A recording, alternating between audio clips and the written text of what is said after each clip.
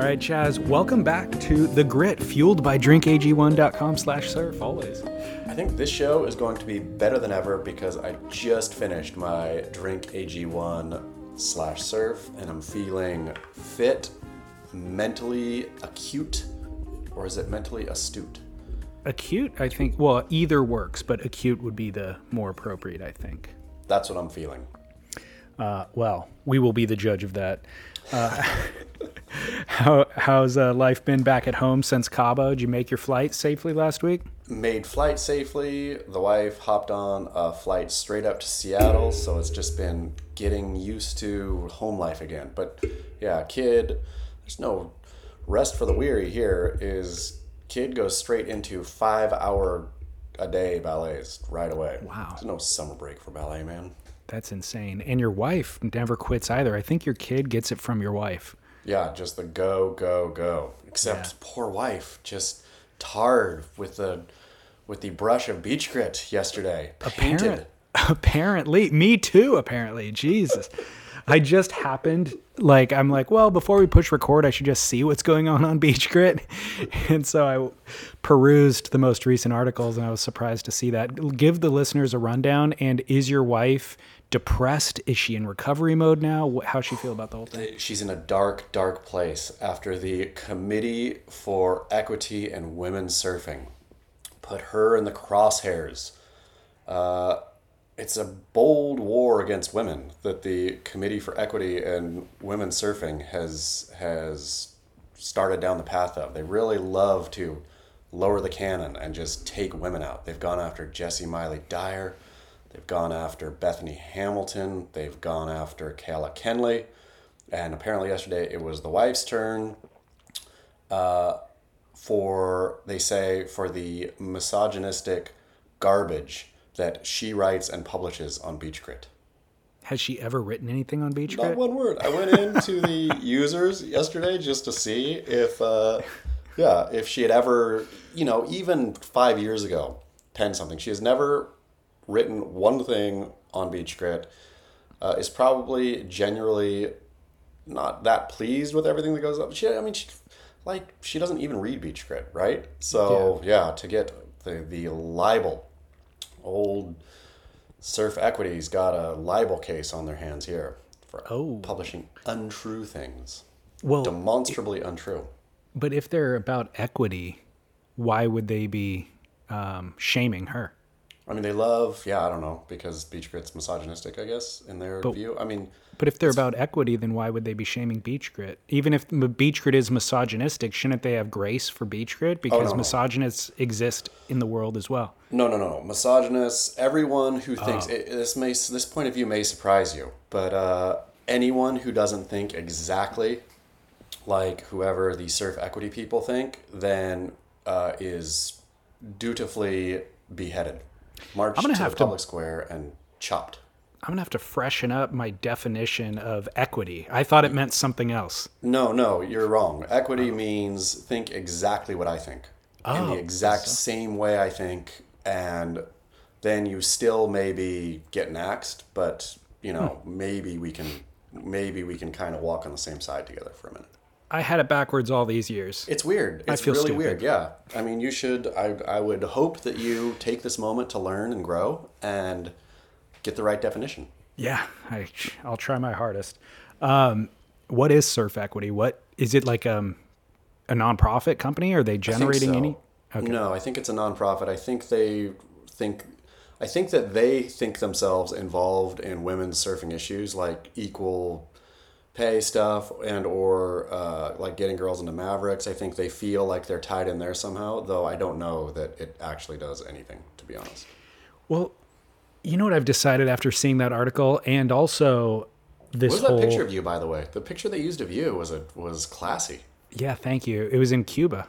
Nice. I know. In that brief moment of time where Cuba opened up, to the U.S., it was less than a year, I feel like, 6 months or 9 months or something like that. You were smart to hop on that.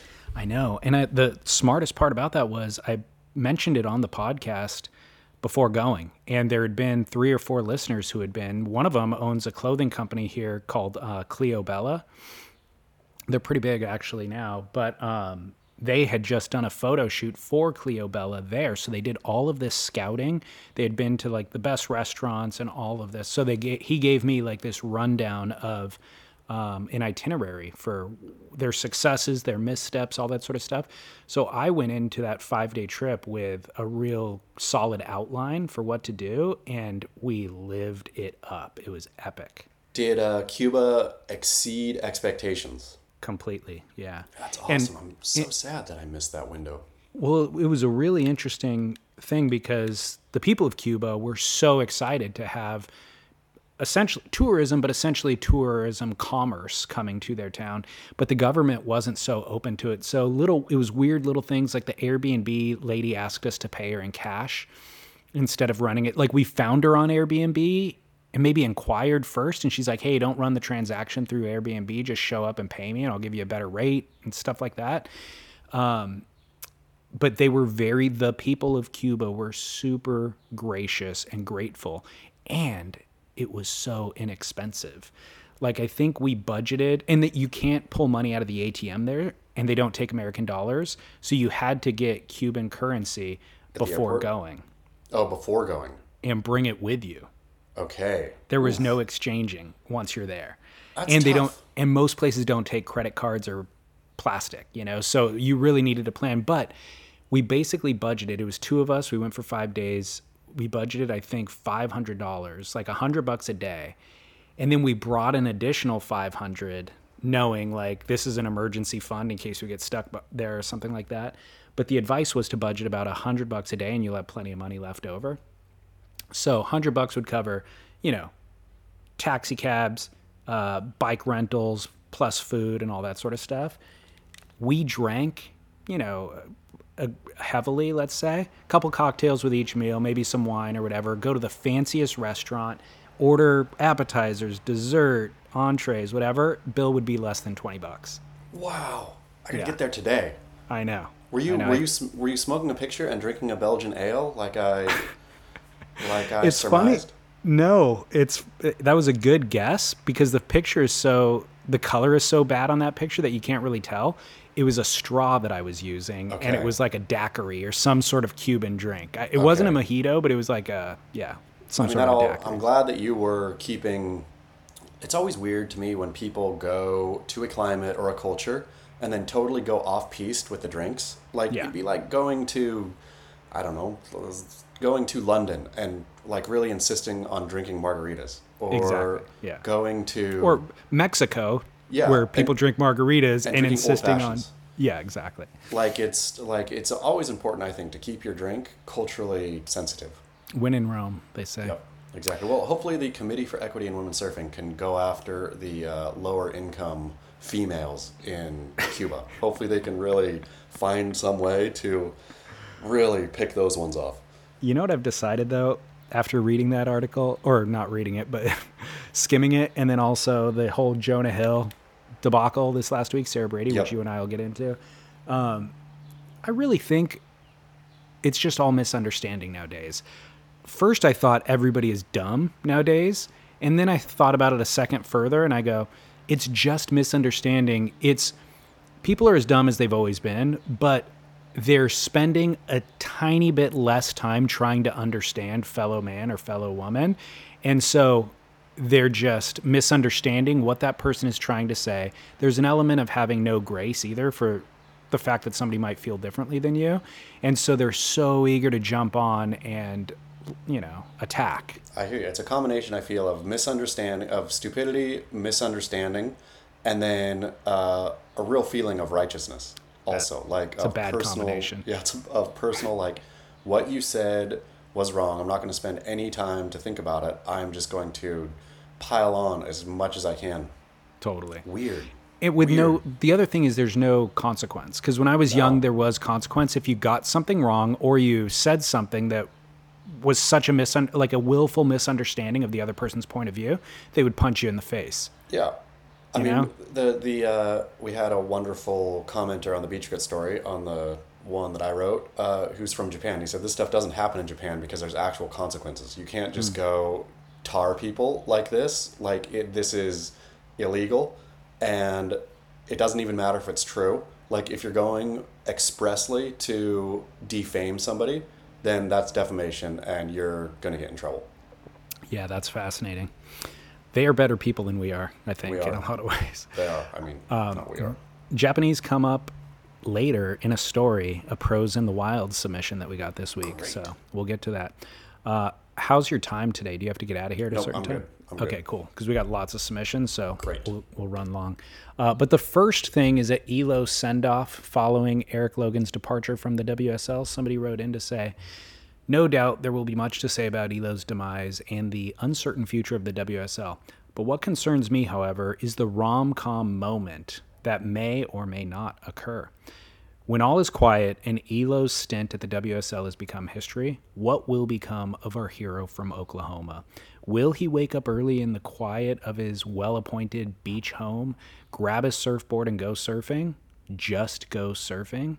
Did surfing actually get its hooks into him the way that it did for all of us? Was it love underneath it all? If so, I say bravo. Let him now press himself forward without the crown to face the ocean, the lineups, and whatever may come in honest journey. As Chaz might say, much to consider. So Hear, hear. so the question is, do you think Elo actually ever loved surfing, or was it all just a charade? I mean, the thing is, that's a great question, to Isn't be it? honest. I think so. It's a really great question. He still has he changed on his Instagram bio, he dropped World Surf League CEO, appropriately. But it still says, like, whatever, approaching life one wave at a time, right? Where I wonder if he has made, at this point, so much of his persona around surfing that even if he does want to back away, it'll be, realizing that, I think you realize that as older you get, right? As a kid or a younger person, I think you could think, oh, I'm going to try this. I'm going to be a horseback rider. Okay, a couple years later, oh, well, that wasn't really fun. I'm going to be a skateboarder, right? You could try different hats on of like your pastime or what your pastime was going to be. I think the older you get though, like it's foolish to do a hard shift now, right? Like Elo has been projecting himself and talking about it and been surfing for at least the last, let's say seriously for 5 years. Yeah. I mean, I don't know he was a full-on supper before then. And before, like, full-on sup. He didn't get on a normal surfboard until midway through his tenure at the World Surf League. And so even that's new. Even the supping, the supping was only 1 or 2 years old when he discovered surfing. So completely. All told, he's less than 10 years in. Yeah, so I mean, it is a great question. Did it get its hooks in that deep, or will it now just be a hassle? Will it be? I think he has like investment. Doesn't he? Isn't he invested in like Infinity surfboards or Yeah, not Infinity? One of those. Yeah, Yeah. it is Infinity. So I think I have the answer to that question actually. Okay. Well, since his time at Oprah Winfrey, since he left that, is he still reading Maya Angelou and watching Tyler Perry films? To be honest, that wouldn't surprise me. He seems like the kind of guy who would curl up with a warm blanket and put on some Tyler Perry, put on Medea. Medea. You're right. He does. Yeah. But Yeah, okay, doesn't okay, fine. We've answered it. Then I'm saying he's going back to stand up. He's going to finish Medea's family reunion tonight and then wake up tomorrow and go stand up paddling. Yeah, that's. I think that is natively and naturally who he is. I think in his core. If we may talk about Elo for 2 more seconds, Sure. Again, and I know this is my job to get to the truth. And let me assure you, dear listener, I have worked harder on this than I have worked on anything surf-related journalism-wise in my entire career, right? I have gone after people. I have gone after people's people. I have gone after any kind of angle I can find my way in. I've gone to Elo. I've gone to Jesse. I've gone to Dave Prodan. I've gone to people who I knew wouldn't answer, but leaving no stone unturned in this one, right? The continued silence about it is one thing. It's, annoying as a journalist. But every day that passes without answer, without anything from the World Surf League, continues to show this is the major problem is, and I've said it before and I'll say it again, the World Surf League hates its audience. It actively despises its audience. It treats them like brainless robots who are going to come and watch this show no matter what they put on. They don't have to give any truth. They don't have to give any quality. They don't have to do anything because they hate their audience, which I think that's why when, something happens in the NBA, when there's a scandal in the NFL, when there's something that needs to be discussed, a cheating scandal, anything in Major League Baseball, the fan is apprised of what is happening and what's going on, not just because journalists are better and digging further. It's because the leagues themselves know that their fans are the engine behind the whole thing and know they can't despise their fan. And so give their fan what the fan needs to adjust. World Surf League's hatred of its own fan, to me, is a story in and of itself. And the fact that there's no lawsuit thing, right? I mean, there may be a lawsuit between ELO, but there's nothing preventing. Somebody doesn't get brutally fired with no press release as to even a hint of why, right? Yeah. That absolutely does not happen. So the fact that they don't even deign the smallest of it was very easily could say it was a personal conduct matter, or it was on a financial matter or something. Nothing. And it would be one thing too if it was like Sophie Goldschmidt, who was a quiet CEO who didn't even have any social media presence. If she quietly went away, then we'd almost not even inquire about it. No, but the fact that Elo paraded himself in front of all of us, masquerading the whole thing, it's like, and then they vanquish him, and then no explanation. You're entirely right. It's a disdain. And I've seen notes and I've texted with Dave Prodan, right? But just the not getting it, I think, of nothing. Say more. What did you said that you reached out to Eric? Did you reach out to him via text, email, and what did he say? Yeah, nothing. I mean, it's all crickets to Eric. No, it's nothing. I just called, but no, nothing. Derek's called, nothing. Of course, I didn't expect to get to him. Prodan, I just asked. I said, you don't have to tell me, or off the record, but do you know why? And nothing, right? Did he reply? He replied, but it was not about anything, and I just said, this secret is weird or something, and he said, just noted. He said what? Noted. I'd be surprised if Dave even knows what happened. I think I've heard he does. I've heard Dave is one of the people who knows what's happened. One of the few people who knows why. Well, look, Dave Prodan's name came up in conversation when we were talking about the CEO, who would be the replacement CEO. I don't know if it came up on air or not, but it was his name. Yeah, it was in Beach Grit. Or okay. I think. Oh, I'm sorry. Who did it? Surfer Magazine published it, and then I wrote it for Beach Grit. Surfer published it. Yeah, Dave. I didn't comment on it at the time, but I did think about it since then, and I've decided he was complacent in this entire debacle. Not only was complacent, but he was defending Elo throughout.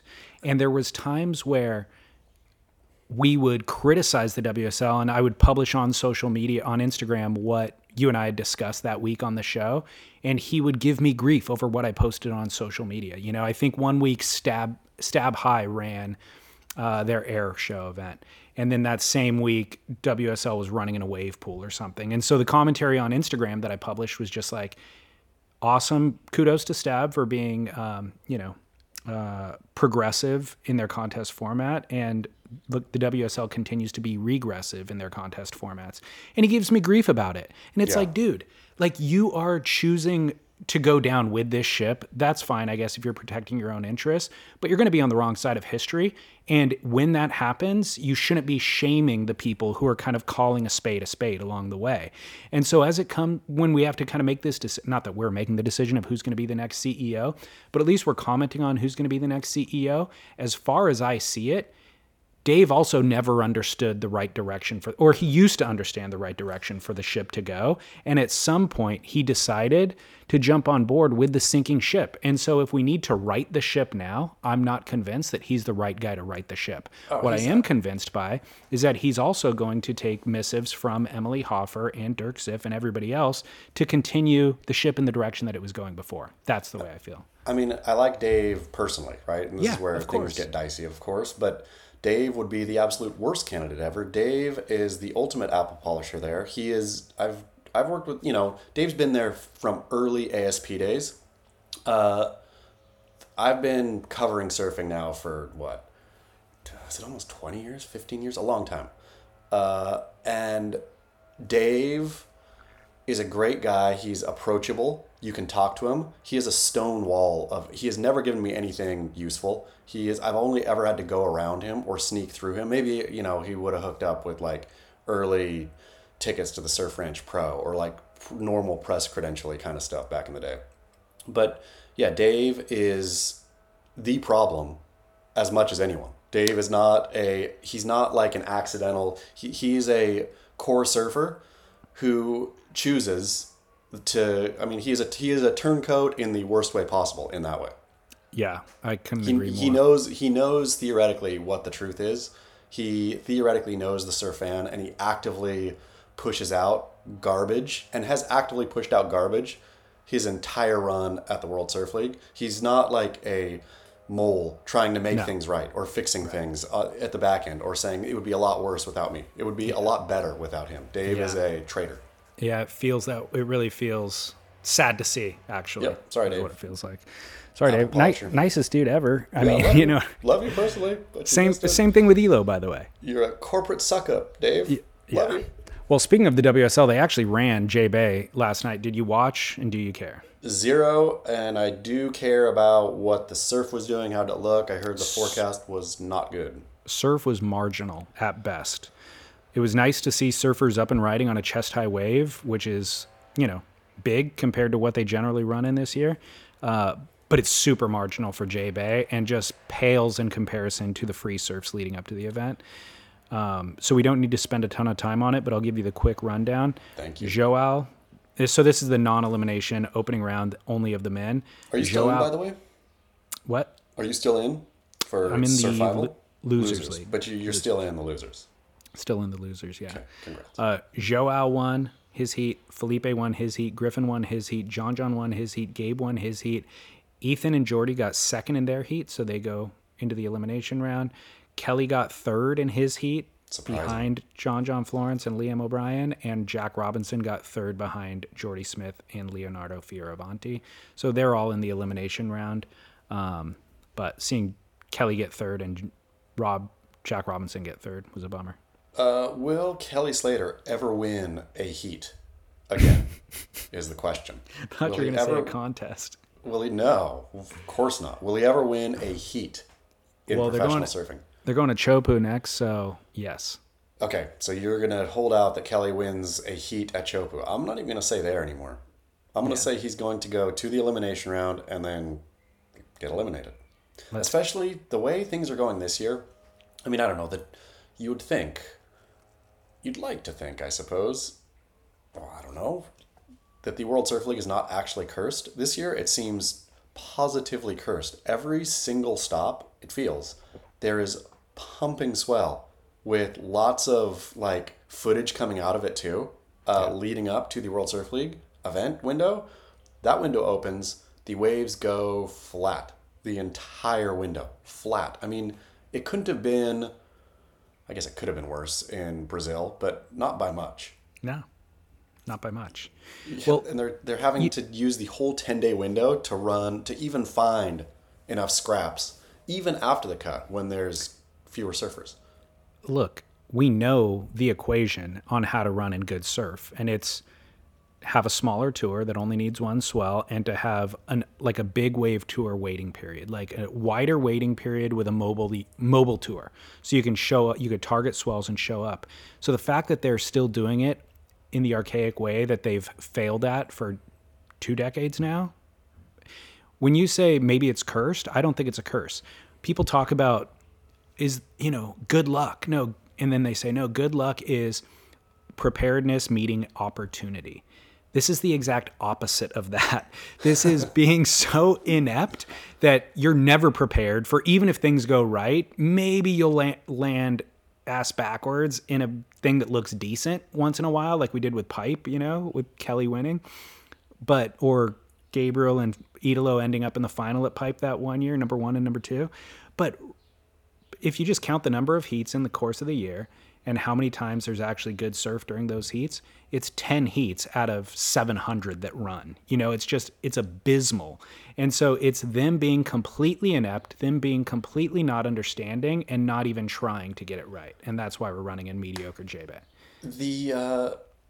I wonder if J-Bay is the least viewed of the professional surf contest purely because of, like every other one, I feel you can either catch it evening or earlier morning.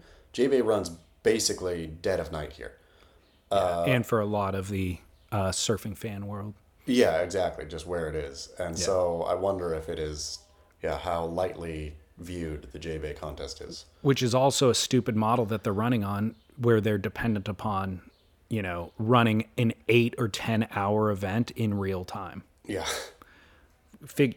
Anyways, we don't need to go on and on about it, but main portions of the show today. I'm going to ask you what you want to do first. Okay, Jonah versus Sarah or Pros in the Wild? Let's go Pros in the Wild first. Okay. I like it. Some feel-good stories and some poignant stories in Pros in the Wild. If you'll remember, our front runner for winning the Buell wetsuit is Steven Randall, who blew it in front of Jack Freestone in Cabo last week. So whoever we're going to do these Pros in the Wild, call in your submission, write in your submission, and we will pick one winner of the best story at the end of the month, and we're going to give them a Buell wetsuit. You can pick any wetsuit you want on BuellSurf.com, and we'll give it to you for free. They'll ship it to you directly wherever you are in the world. First submission to challenge Steven comes in this week from Justin from Seattle. Justin in Seattle. He said, 7 or 8 years ago, I was traveling down to Nicaragua from LAX. Right before we boarded, we saw an extremely inebriated Bruce Irons and a large-chested younger female getting on the same flight. It looked like they hadn't slept for a few days. Bruce, Luke Davis, and a few other Ruka guys that I can't remember were staying at a house just down the beach from us, north of Playa Colorado. There's a stretch of beach north of Panga Drops before Los Perros that is unsurfable, heavy closeout shore pound. One late afternoon, the waves were massive, and we noticed someone paddle out in front of that zone and started dropping in on 10 to 12 foot closeout barrels. We assumed that it was Bruce Irons, so we walked down the beach to watch. We saw him get absolutely obliterated on 10 or so waves in a row before he dropped in, disappeared for several seconds, and got spit out of a monster stand-up keg. It was, to this day, the fastest I had ever seen anyone travel on a wave, and he casually just got out of the water like it was no big deal. Our minds were absolutely blown, and I will never forget that wave. And it was Bruce Irons? Yeah. Okay. I like it. I like it. Yeah. I like it a lot. The funny thing about these stories, I'm going to say just out of the get, I'm still liking the Jack Freestone better just because of the surprise of Jack Freestone. Bruce doing this is something that I imagine Bruce doing, right? Now, that doesn't take away from the impressiveness of these kinds of guys who are wired that way, right? Imagine Bruce. He was probably, knowing Bruce, like on one, right? Imagine having the urge to go surf closeout bombs for no reason. It's not like he's doing it for a photographer. It's not like he's doing it to get the shot. It's not like he's doing it for his work, right? It's not like I'm a professional surfer. It's time to go professional surf. He did that because that's how he's wired. Yeah. Is to go pack heavy Nicaraguan bombs. I know. Well, that idea of he sees opportunity out there when we just know it's unsurfable. Like it's not even, there's not even an option to go out there. And he sees opportunities out there and also has kind of the, wherewithal to be able to take those 10 beatings to get the one opportunity. And, that 10-footer to us, it's like we'd be annihilated for the rest of the trip. We'd be done. And for him, it's just like, oh, yeah, no big deal. I know the one's out here. I'll just find it. I mean, that's the. I mean, and Casual evening surf. I'm sure we will get to Michaela Jones, the horrible tragedy of Michaela Jones's passing. But like, it's. I'm shocked, to be honest, that we don't hear stories like that every day. I know, me too. I mean, the way people surf, where they surf, heavy barrels over shallow reef often, more often than not, in fact, with basically shrapnel or a missile you're attached to, you're bored. How are fatalities not just daily occurrences? Well, look at Mason Ho's dry reef rock dance thing that he's constantly doing. It's like, how has he not been maimed? I mean, one like fall going fast and hitting your head directly on exposed reef. Yeah. But I mean, yeah, just to credit, I guess, to all these, the Bruce Irons and the Michaelas and everyone for putting on such a wonderful show that we oftentimes probably take for granted, right? I mean, well, yeah, what I was struck by with that Mikala Jones story was it can happen to anybody. Like, I thought that he was invincible. Of course. He's the most, I mean, he has done that, getting barreled, and, I don't know the exact details around how his board cut him or his fin cut him. Yeah, I think it's presumed to be the fin to the femoral artery, but yeah, that's not confirmed. Yeah, but, so I don't know what kind of, obviously it's zero, but you just assume kind of heavy barrel that where, bottom drops out, board gets turned upside down and boom, freak accident. But it's that easy, actually. But going back and I've gone back and studied Jones's Instagram, I'm sure like everybody has, just poured over stuff, right? And it's stuff that it's these indelible images that have become part of my surf understanding forever, right? Of he really didn't pioneer the POV barrel, but really mastered the POV barrel shot. And I think in a different kind of way than Alex Gray, or what's the Australian who does them all the time? The POV barrels. Anthony Walsh. Where Joneses were always different, right?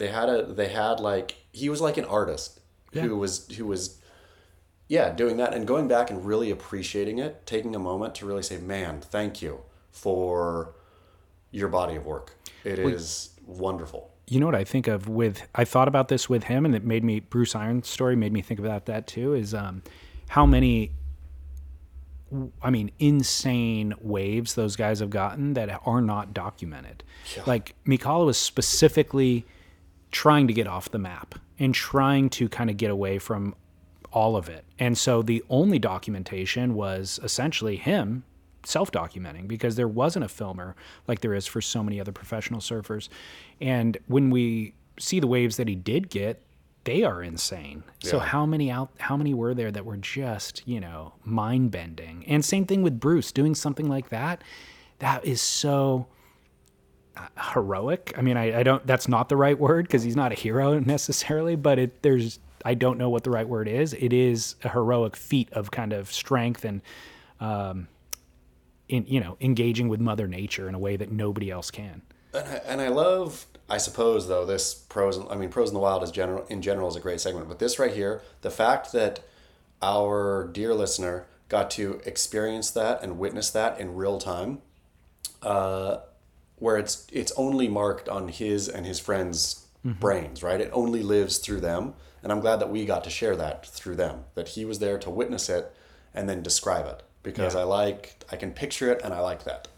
And something else that I loved about that story is these really flawed surf gods that we have are Bruce is a savant.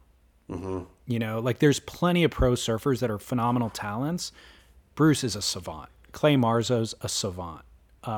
Chris Ward, savant, and it's just, he's on such a different level and will disappoint you many, many, many, many, many times. His, them giving him entries into the Pipe Masters in the last decade, they haven't done it in the last 2 or 3 years. They haven't done it. Yes, that's stopped, didn't it? Pretty much. And for the last decade, from a decade ago until 3 years ago, he'd go out there and get a 2-point total. And we're all remembering Bruce of old, and we're like, please, Bruce, I hope he gets a 10. It's either going to be a 2 or a 10, but like, please let it be a 10 this time, because we want to see that Bruce of old.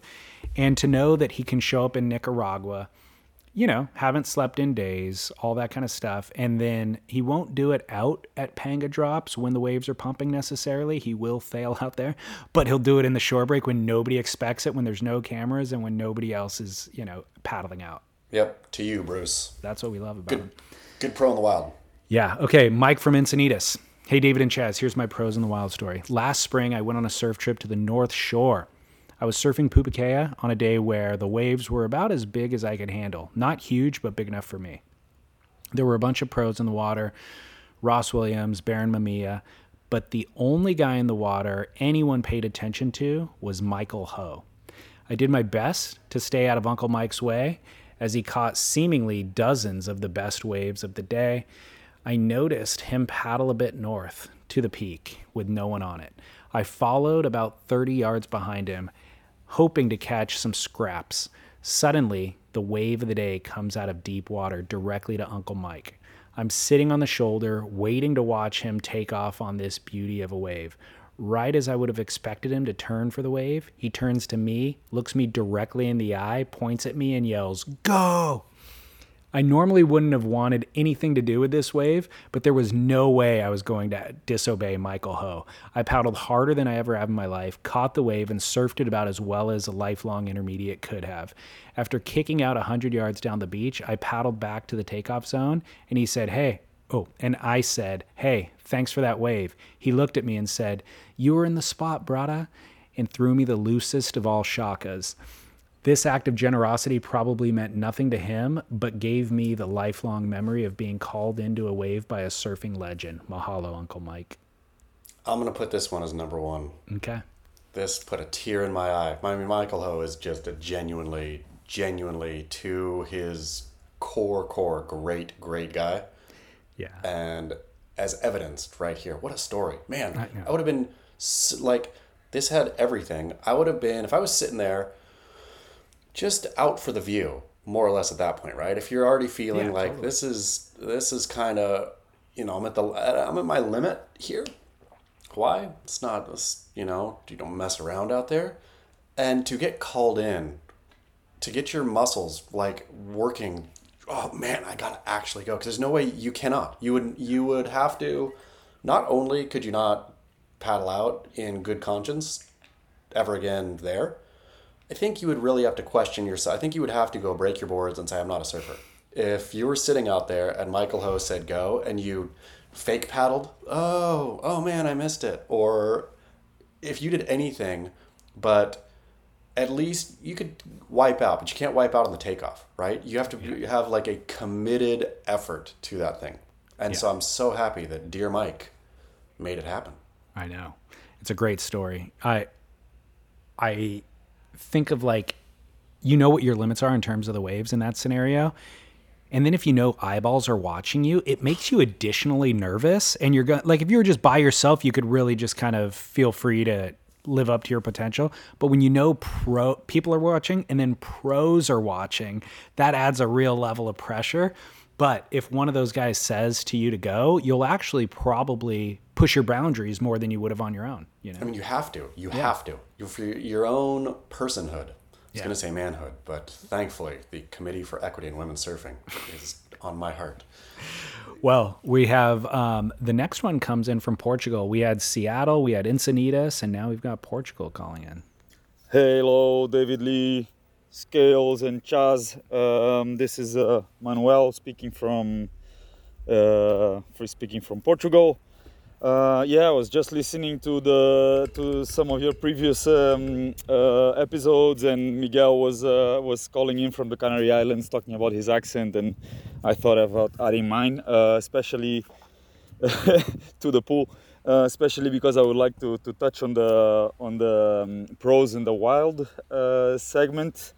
This is a bit of a touchy one, particularly for me, because it's about Ricardo dos Santos, this Brazilian surfer that was a tube hound and ended up being killed by a policeman in his door, the door of his house. And yeah, my account of the pros in the wild was about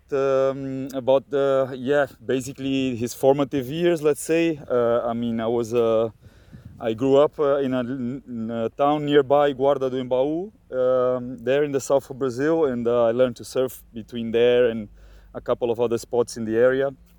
Yeah, through the years, I got to see this little kid. No, I remember him when he showed up. I don't know, was maybe 7, 8 years old, little boy, and I knew he was a local, a native.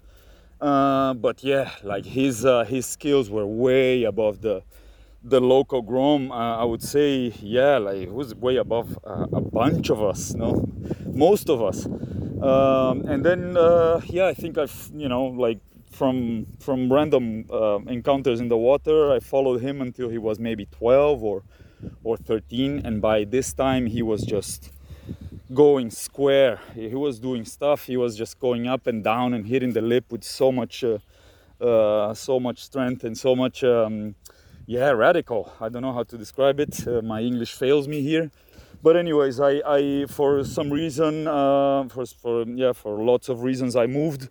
I went to live in Uruguay, and so at some point we stopped going to Guarda, and I lost track of Ricardinho, and by the time I came back there to surf and to meet my friends, and it went a few years went by, and that's when I knew he was an aspiring pro, no? So I could now I could follow this guy on tour, no? And we know what he did, all those seasons in Hawaii and Chopo, that wave of the winter, all of that, and yeah, to our sadness as the people that knew him closer, and everybody in the surfing community, I would say, he ended up being killed at the doorsteps of his house, which I know perfectly exactly where it is. I pass by every time you go to surf the point there in Guarda. And so yeah, it's a huge loss, but this is my what do you call it, Pros in the Wild account.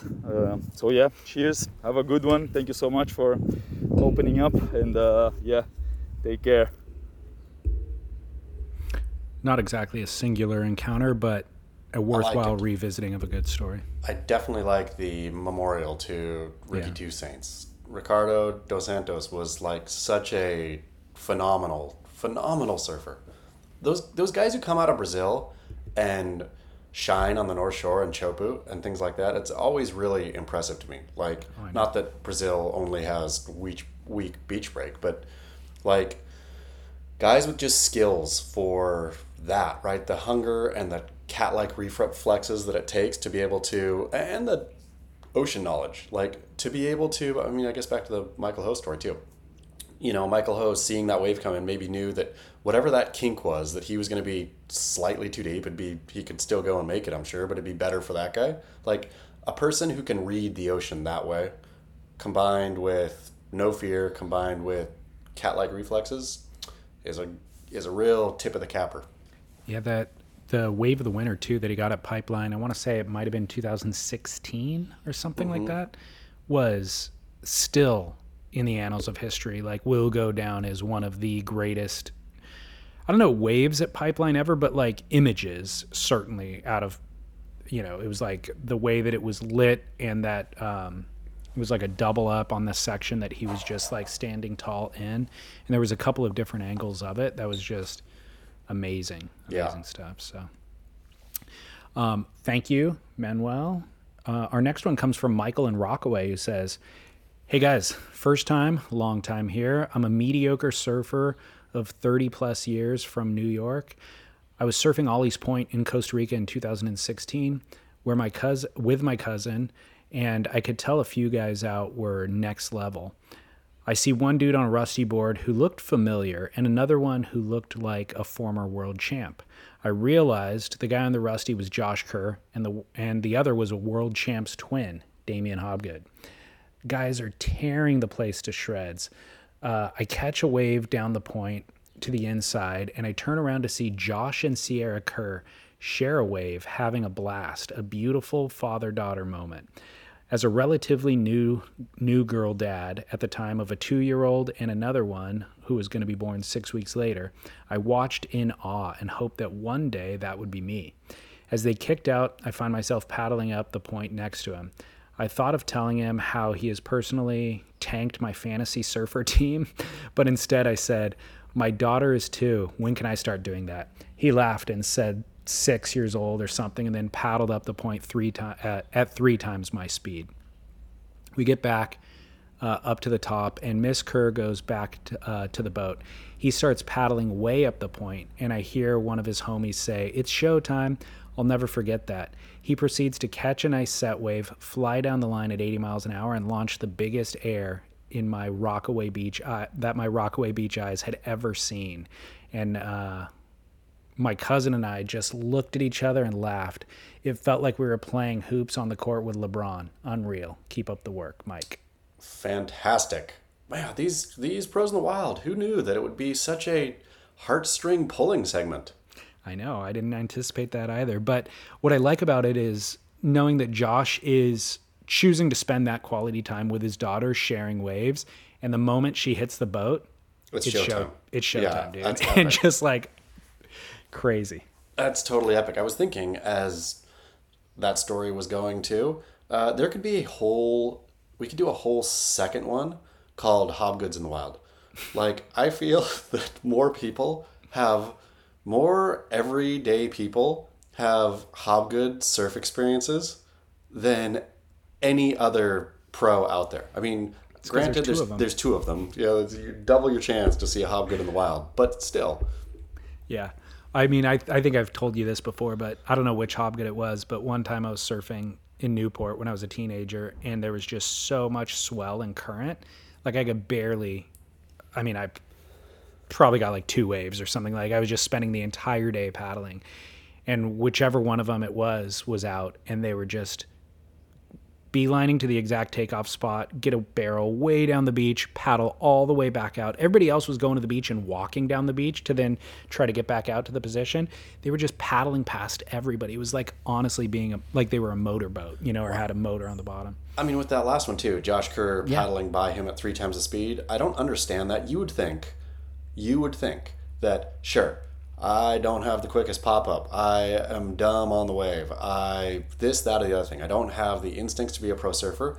Paddling, though, paddling is just something you can do. I could be the best paddler in the world. No, somehow pros have a paddling gear or paddling muscle or paddling style that is like when you see a pro and you're like paddling full on, and then a pro will breeze by you at quarter speed, or quarter energy. I don't understand that part of surfing. Can't we all paddle the same at least? Or if I try really hard, can't I paddle faster than you? Nope. I'm not even going to be close. You would think it would be the guy with the biggest muscles, who is the best paddler or something. And it's nothing to do with any of that. It's just time in the water experience. Is it some way that a pro will position themselves on the board when they're paddling that they can feel like I'm getting my board at the exact right and shifting always with the swell, but for the exact right plane where everybody else is like bogging a little bit, or totally like me as pro, I feel the ripples under my stomach and I'm able to like slightly adjust my board just to make it basically a motorboat. Slightly adjust in the right spot, my right hip for this undulation of the ocean, my left hip for the other one, and like slowly back and forth. Crazy pros. I know, it is crazy. That is one of the most impressive things when you see pros in the wild is paddle speed. Yep. Efficiency. Okay, I'm going to give you one more. I have more, but we'll just keep it at one more and then save some for next week. I'm sure more will come in. But Mike from Washington. A lot of Mikes in this batch. So many Mikes. Mike in the Wild could be another segment. Mike from Washington says, "Greetings, DLS and CS. This is Mike from Washington. I'm thoroughly enjoying the show and wanted to share my pro in the wild encounter. Can I call this a tale of 2 pros in the wild? These 2 encounters occurring within the same region during the same week couldn't have been more disparate. and left me contemplating the impact pros have on our own individual experience, running the spectrum from disillusionment to pure bliss, more apropos than anything to the current conversation regarding the role of the WSL in competitive surfing versus professionals free surfing, and what we as a core fan really value. I'm lucky that my wife's family lives in Santa Barbara. This equates to little surf trips in balmier waters a handful of times a year when we come down to visit, although usually it's sharing ankle high slaps with anyone else desperate enough to get wet. January of 2021, though, was a very different deal. The central coast of California saw some really good runs of swell, and we happened to have a quick trip lined up during this time. The stoke level was high on departure and went through the roof as we flew over the ranch, where it literally looks like lines of running uninterrupted swell from Point Conception to Gaviota. That night, I racked my brain on where to surf the next morning. Knowing all well that I should resist the urge, I found myself pulling into the lot at Rincon. I actually drove past, intent on checking less crowded spots in hopes of scoring, but inexplicably found myself turning around, scrambling to park, and then joining the other 200 surfers, hoping to pick off just one good one. What a dumb idea. And there I was. So I paddled through the crowds, looking to find my appropriate spot amongst the spectacle. Sets were ticking off like a metronome. Guys were absolutely ripping. And as I settle in midpoint, mostly just dodging bodies and waves, here comes a dude in a full red wetsuit, flying down the line like I've never seen before. Right in front of me, as the section closes out, he launches into an air reverse, only to send his board literally into orbit. My mind is scrambling. Who is this? Are they really out here chucking his leashless board into orbit like this on this day? Why? The red suit swims in, grabs his board, and a minute later he's back, this time traveling midpoint like a flying squirrel that stumbled into a bag of cocaine. Forget getting a wave today, I told myself. This is next level spectacle. So for the next hour, I watched Felipe Toledo back paddle, shoulder hop, and burn surfer after surfer. Most of us got 0 waves this day, and he got 30. I got out of the water after I had had enough, thoroughly amused, but left wondering why I wasted the opportunity to surf great waves just to watch Felipe's downright disrespect for the order of things. True, it's pumping Rincon, and if it wasn't him, it would have been another pro. At least that's what I told myself. Ultimately, I felt a bit empty from the quote session and reminded myself of my place in surfing, which is definitely not surfing pumping Rincon. Cut. Oh, do we have another He's got pro a sec. in the wild? Yeah, I got Okay. another pro in the wild. Cut to a few days later. Less swell in the water and still good, and I make a better decision to surf Emmawood, a weird little uncrowded wedgie wave that can get really fun on occasion. It was indeed fun, and I was finally getting waves, unlike the Rincon debacle. I paddled back out after a solidly intermediate effort to see a big, strong dude absolutely blow the top off of a section. The water level view was ridiculous, as this was real power surfing. I sit back on my little peak, and none other than Dane Reynolds paddles back out to sit beside me, all grins. I immediately felt self-conscious, sheepish, and again, wildly out of place in the pecking order of my pecking order in the surfing world. Then he said hi. And for the next hour, and he and a few others split peaks, shared waves, and had some chuckles, all the while watching at live water level view Dane Reynolds absolutely murdering waves. One of the best sessions of my entire life. I left the water feeling more filled with stoke than I ever have before. And it wasn't because I got good waves or surfed them reasonably well. It was because I shared the session with a pro who was filled with the joy that surfing brings, and is willing to share that with others who happen to be in the water with him that day. The more I thought about it, the more I realized that he probably changed the whole tone in the water that day. Though the crowd was fairly light, everyone was stoked and respectful. A seemingly vacant combination when the surf is good in most California spots. How cool is that? As I send this, I reflect back on those two sessions. I'm comfortable admitting that I'd much rather watch a pro surf unfettered by the confines of competition, riding waves for the pure joy of surfing, rather than watch anything that professional competitive surfing has become. So, if I may, I leave you two with a question. Do you think that the current state of competitive professional surfing is sucking the soul out of surfing? And if so, how is this affecting the surf experience for all of us other average folks out there? Work, fellas. Great couple of pros in the wild. I love the first one. That was funny. Before you started the second one, I was going to say if it's Emma Wood that he's surfing, because I was thinking that's where he was going, then this pro in the wild is going to be Dane Reynolds. Yeah, totally.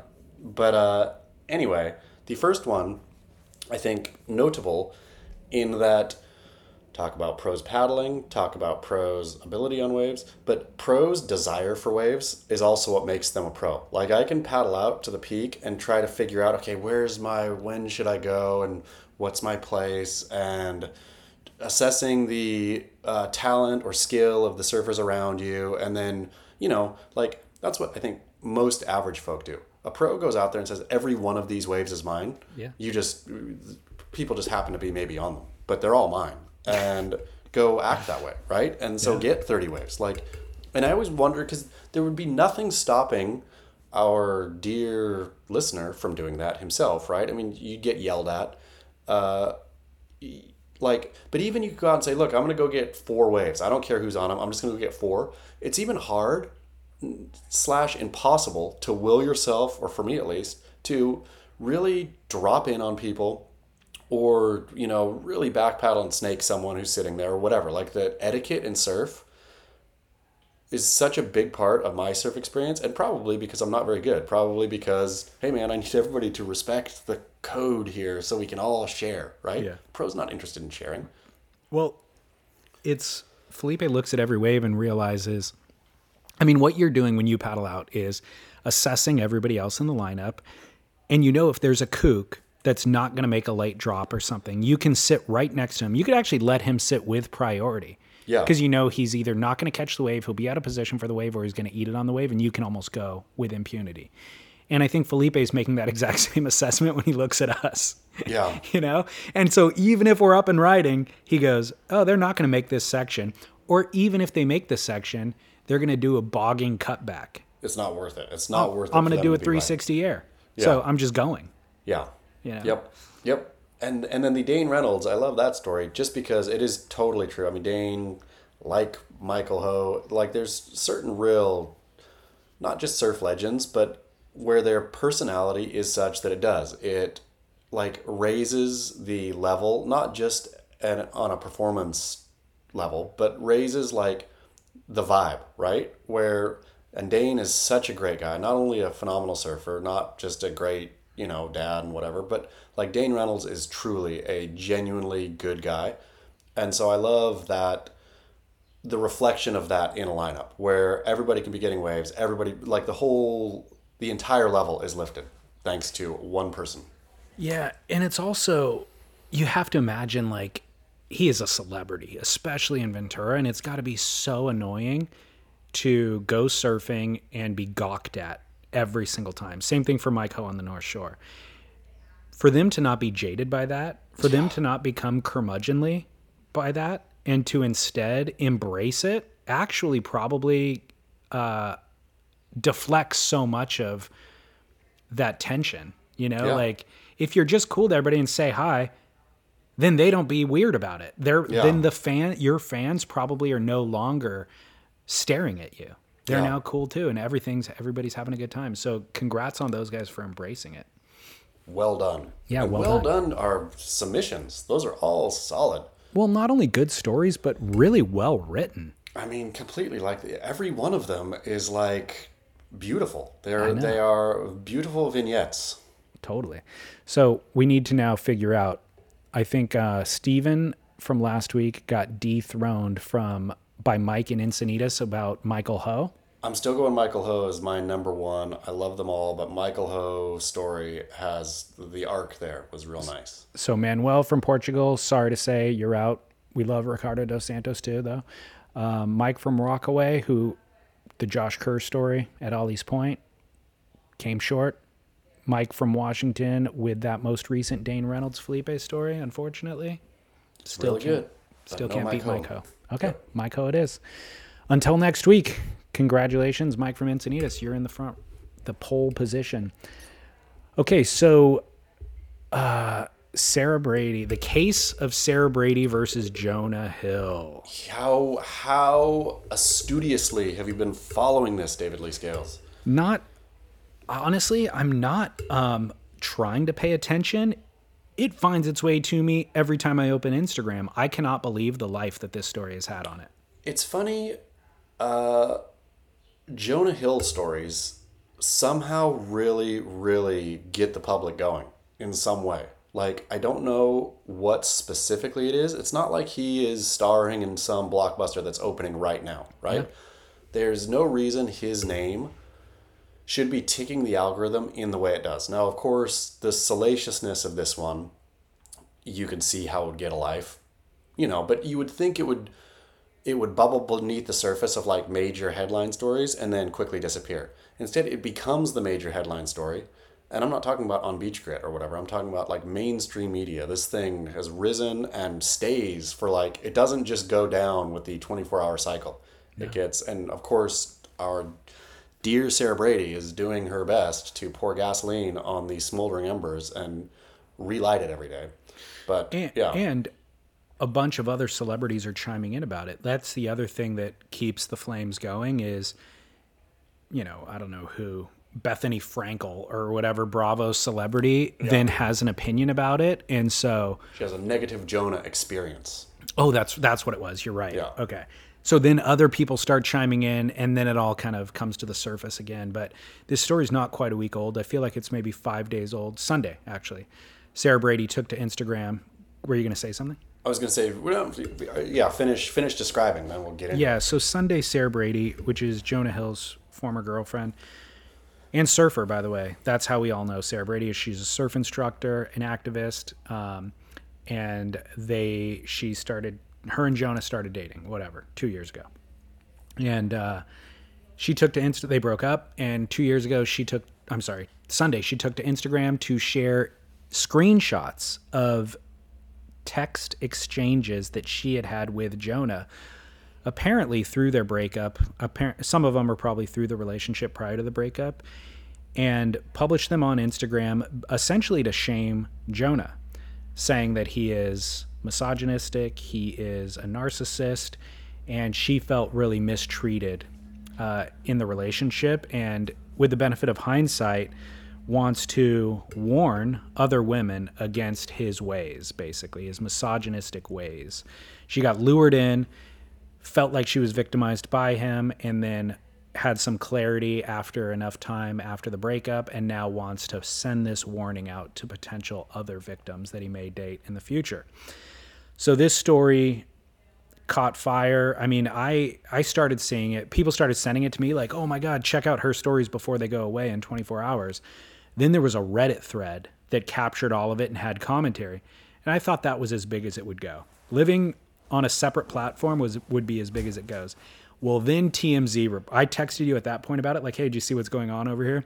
Then you had already seen it. And then TMZ reported on it. And then Page Six reported on it. And now those kind of gossipy sites are doing what we said, basically reporting on every little update and every little celebrity weighing in, or everybody who's ever had a bad experience with Jonah is weighing in. Now Vice is interviewing marriage counselors to hear what their thoughts are on this breakup.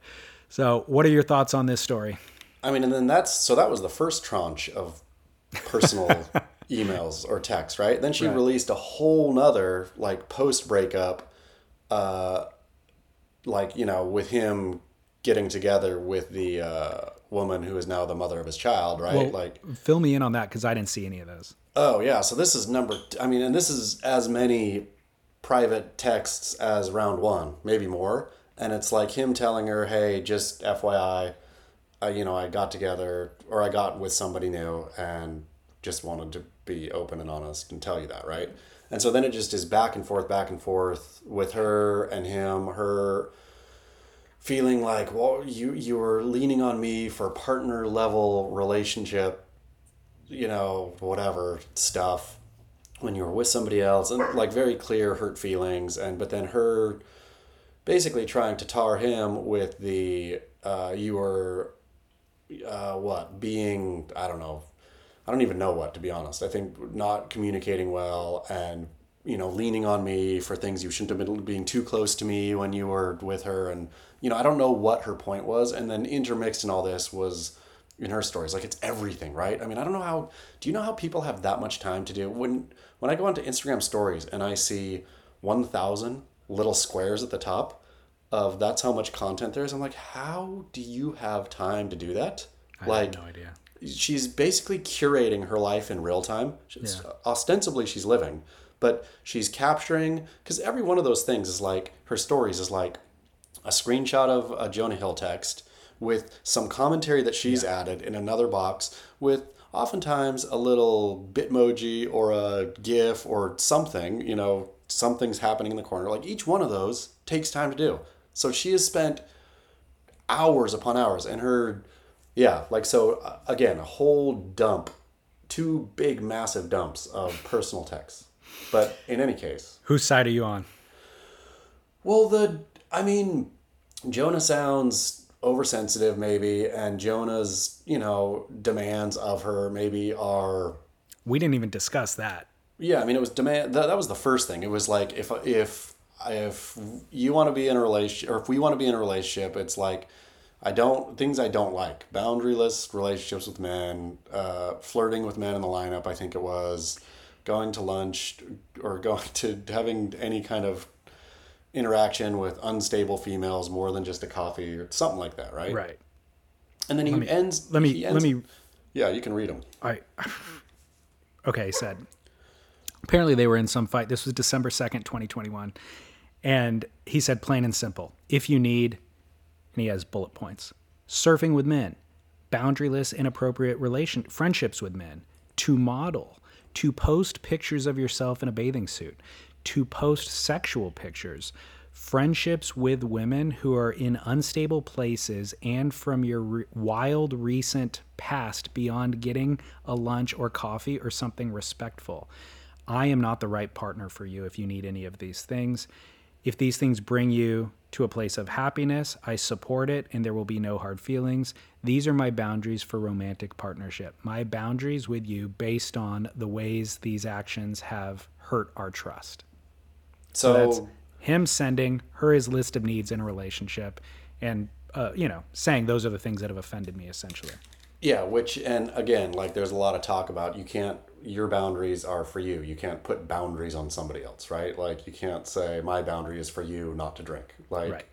Et cetera, et cetera. I get all that. I get how this list is, seemingly like wouldn't call it misogynistic. I love the fact that misogynistic and narcissistic get thrown out so easily. Like, you're saying he hates women and has a clinical disease of, being so self-involved that it's a clinical disease. That's what you're saying, that this whole exchange means he hates women and it has a mental disease, right? Where we don't know any of the context, and I think it's really easy to get into victim shaming and, we need to believe the victim and all this kind of stuff. Sarah Brady has provided loads of material, but no real context, right? Jonah's staying silent, as he should. This shouldn't be a tit for tat thing, right? Yeah. I don't know what she expected to get out of this dump, but you can tell that she really likes it. She likes the attention, right? Because she keeps going back in there, and her reason, she'll go back. I've read them all, David Lee Scales, if you can imagine. I've read every text of the first and every text of the second, and then every frame in between, where she keeps changing. The reason I did this, she will say, is because I want, like you said, I want, victims and people to be able to feel safe to come forward. I am a victim, et cetera, et cetera.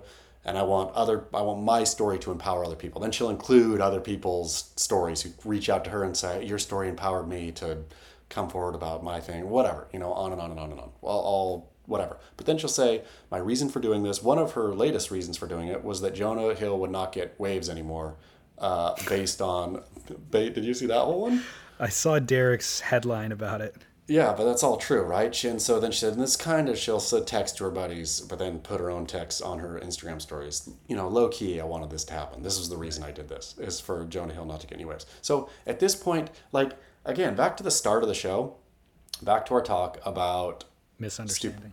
about stupidity plus misunderstanding plus a lack of grace, plus then this, you can tell in Sarah Brady, this feeling of righteousness, of I am right, is growing, right? It started off as a small flame, enough of a flame where she thought, I'm going to do a personal dump of private text messages. Now, as it's gone on, and this story's gone on, she is becoming a martyr. She is a voice of the oppressed and abused women of the world because of her story of abuse. Where Derek ended his piece, I thought wonderfully. Did you read Derek's piece on where her? So the title of this one, Derek wrote, was Jonah Hill's ex Sarah Brady delivers stunning coup de grace. Actors banned from Hawaiian surf spots made famous by Andy Irons. Quote, if he ever tries to surf Honolulu again, he never get one wave without getting cut off, end quote. Okay, so again, Derek recounts it, and a lot of this is, Sarah saying, I am a champion for me as an abused woman myself. I am a champion. Derek Riley writes at the end of his story, also the survivor thing.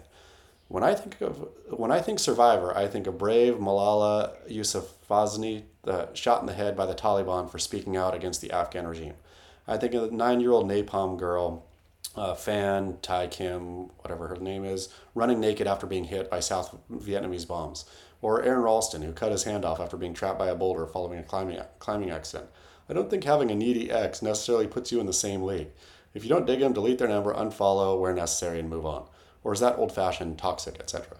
Where that's the silly thing of this whole thing is, and I'm not, we're not grading abuse here. We're not saying, okay, well, counts as abuse and this doesn't. But my goodness gracious. I think it's okay. Yeah. If you read her stuff, it's like, that's it. You had a needy ex. You had a needy ex, and maybe, like, he made demands of you in the relationship in terms of what he wanted. You're dating a friggin' celebrity to begin with. You think celebrities are like normal people? You think that having been hounded by paparazzi and what your entire life, that you're not going to have like sort of a checklist of these are the things that have gotten me in trouble publicly before? Like, I don't know what you're thinking you're getting out of dating a full on, and it's not like Jonah Hill was a C-list celebrity, right? I mean, Jonah Hill is a A-list celebrity. He is Oscar nominated, I believe. Yeah, Oscar nominated. Like, he is a full-on celebrity. And so, context-free, you're going to throw out these private text messages, really tar him badly. I mean, really get him, right? Like, now Jonah Hill, at least in this cycle, is an abuser, a misogynist, a narcissist. Other stories are coming out. He's an awful person, right? And you caused that by publishing private text messages.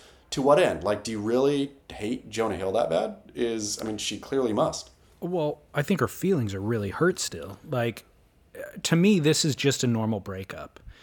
I think Jonah, I'll share my opinions on Jonah later, I guess, but to me, this just looks like a normal breakup, and breakups are ugly. And it brings the worst out of you as well. Like, you say shitty things, And so I think the timing of it is very interesting to me. The fact that she would wait so long. I mean, he literally already has a kid with somebody else. So this wasn't, he's got into a relationship with somebody and had a kid with somebody. And that was months ago that he had that news story about him having the kid. So now we're probably a year after their breakup. So the fact that she's publishing it now shows that she's still upset about the breakup and her feelings are still hurt about the breakup. So when I saw that, yeah.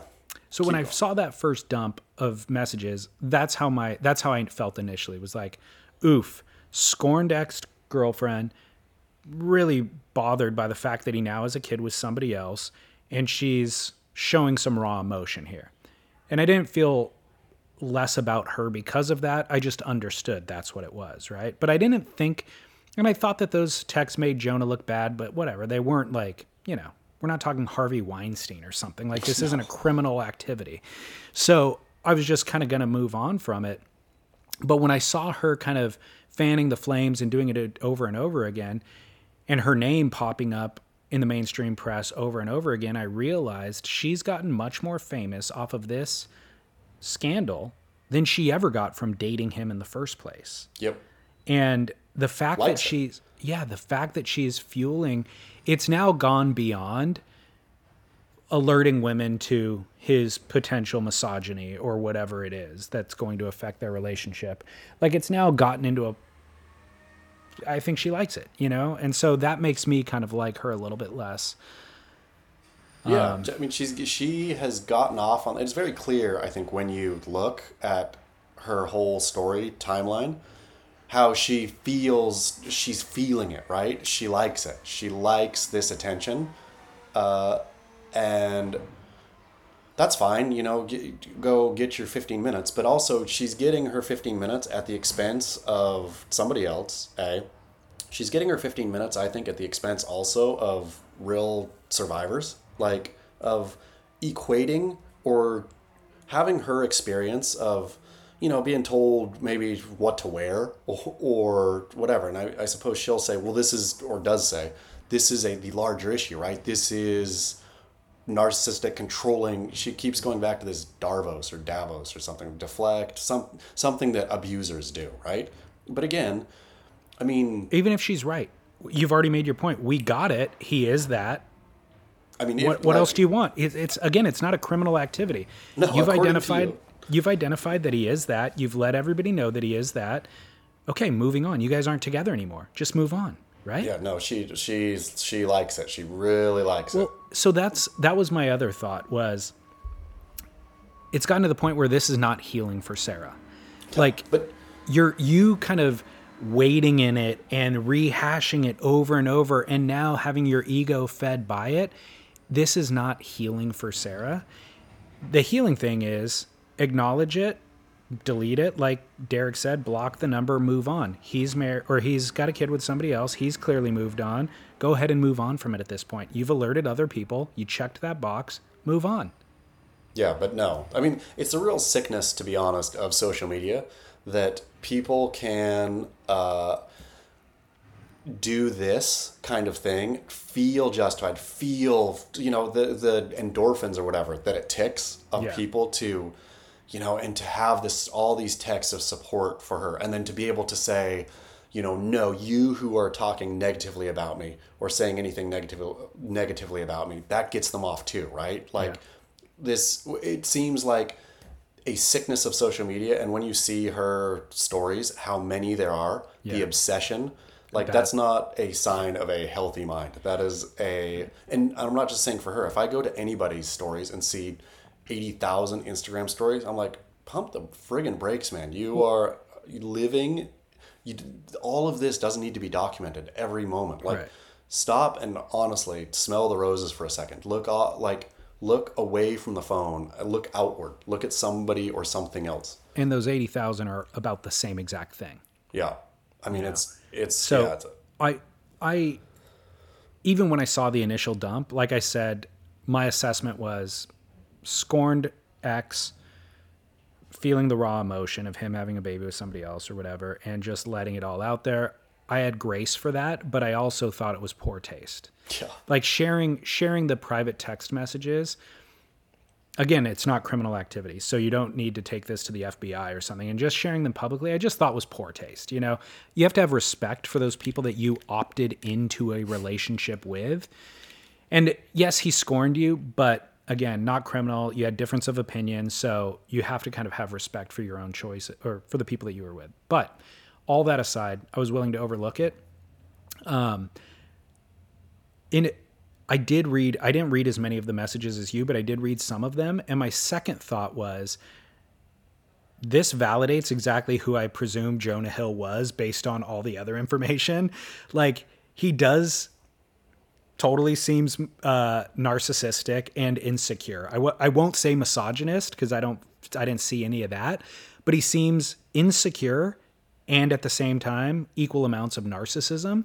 He slid into her DMs initially by liking and commenting privately in her DMs on her in a bikini doing a bottom turn where the shot is essentially of her butt. So he commented on that and started a relationship based on that. And then his messages once they're in a relationship is, you're not allowed to model. You're not allowed to, or he did, by the way, I should say, he didn't say you're not allowed to. He said, for me in a relationship, I don't want you to, I don't want my partner to be posting bikini shots, to be modeling, to be talking to other guys, all that sort of stuff. So I think that's hypocritical to slide in and get into the relationship via that method, but then be against it once you're in the relationship with that person is hypocritical. For sure. And like, I think having a list of correct behaviors for your partner is clearly off-piste, right? Totally. Like, and that is not cool. And I totally see how, to Sarah's point, I guess, that leads to, that kind of controlling behavior can be a sign of something else. Like, and Totally. there's not enough context as it relates to Jonah is, what, like, but also guess what you're dating, Sarah Brady. Guess who he is? He's an A-list movie star. They're crazy. They've grown, like, the world is not the same for them. Like, as I was last week before on set, Oh yeah. and all that, like, you see, like, I literally saw, I was on set for 4 days. You see how to be an actor and to do that kind of thing, it makes you crazy. Like, I watched my young daughter go semi-crazy. You've got all these people around you. You're saying lines. You're living in a fantasy. You're playing somebody else perpetually. Like, how does this not really break you? Not in a bad way, but it's like this whole thing is weird. And so for her then to say, Jonah has weird tics. Yeah. It's Jonah Hill. He's a movie star. Like, and I think he's been, and again, she'll go in, the reason she did it, I'm protecting other women. I want him to get snaked in the lineup. One of her reasons why she did it was, she was mad that he has become the face of mental health, right? After his movie Stutz came out and all this. And there's so much therapy speak in the whole thing. And there's, in all, it's just nonstop therapy speak. And so that's when you have therapists weighing in. Therapists saying using therapy speak outside of therapy is dangerous, and Jonah Hill, you're wrong for this way. And I'm thinking, how in the world is a therapist weighing in on somebody that's not their patient that they haven't talked to? How is that okay, right?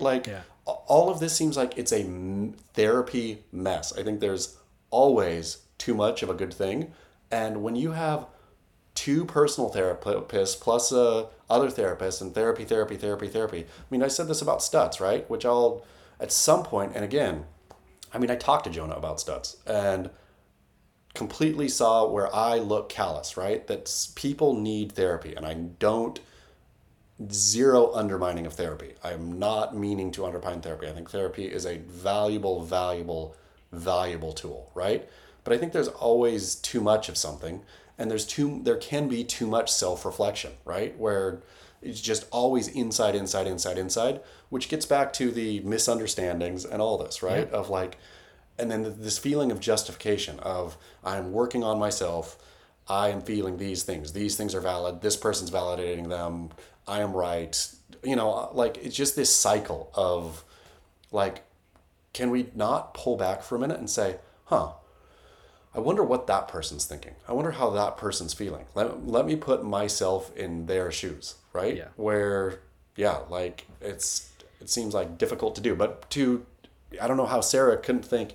Jonah advertised himself as overly sensitive, as insecure. He's publicly stated that that's what he is, right? Yeah. And so for her to then bash him for being that also seems kind of, well, why did you date him in the first place? Yeah, I hate to even come at Sarah for her missteps in this whole thing, because I think that she's right. Like, her assessment about Jonah through this is accurate. Like, he did, basically these things that a partner shouldn't do. He made me feel insecure. He made me feel these ways by using therapy speak to define what his boundaries are in the relationship. He did it in such a way that made me feel less than. And I think that's all accurate assessment, but the way that she's kind of handled it and gone on about it does not make her look great either.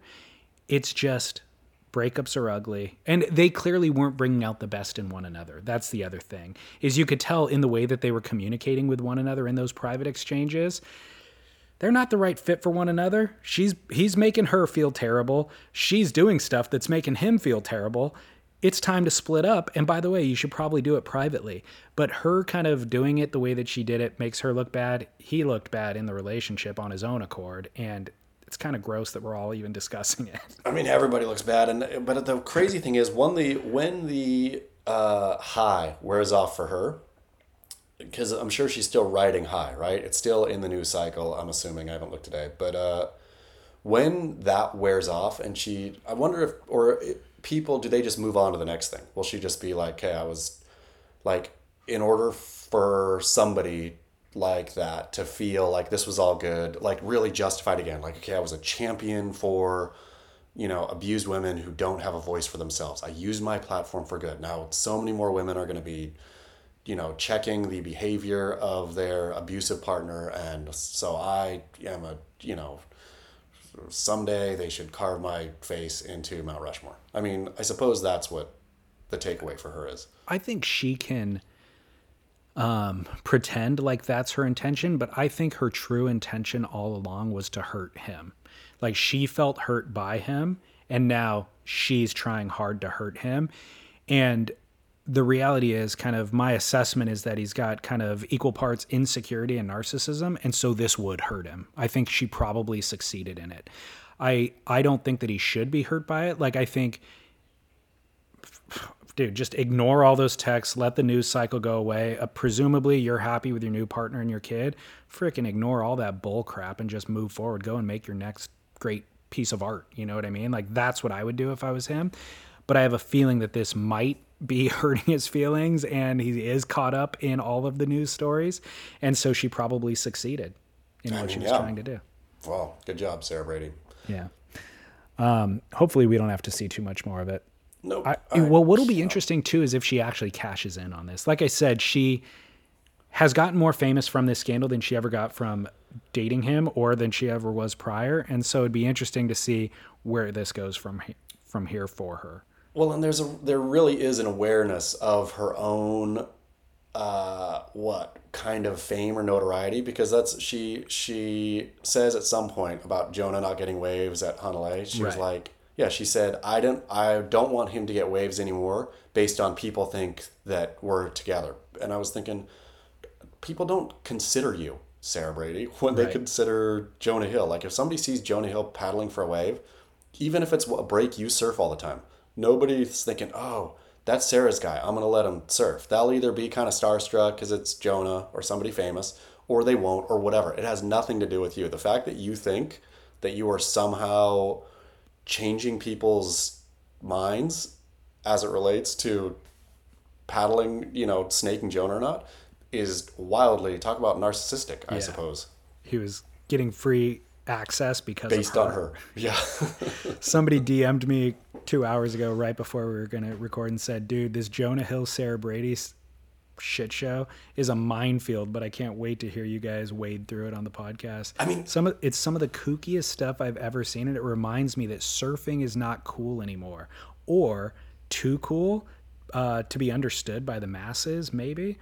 And now that you have feminist groups lashing out at you, Cersei, and Beach Grit and Chaz, wow, what times we live in.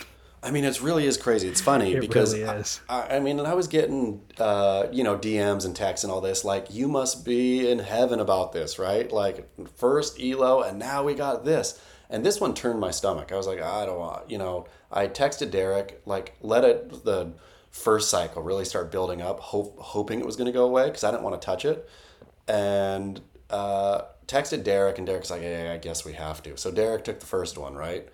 And then it's kept getting more absurd. I mean, when the whole mainstream media started calling her a professional surfer, I thought there's a funny angle of like, this is just goofy.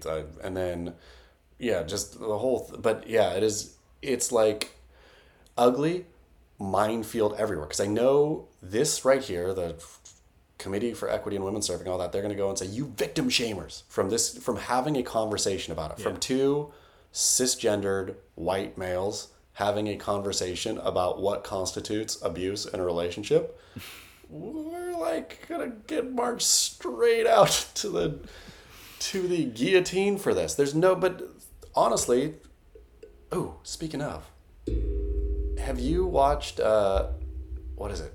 Not Dead Reckoning. Oh, damn it. No. Dead Ringers. No. Okay, start watching Dead Ringers. We need a new show. Dead Ringers it's on Amazon, I think. Anyway, but shows that address, I think, head on very difficult topics where people just talk about them. I love that. And that's what I hope this is, hey man, my opinion may be totally wrong. Your opinion may be totally wrong.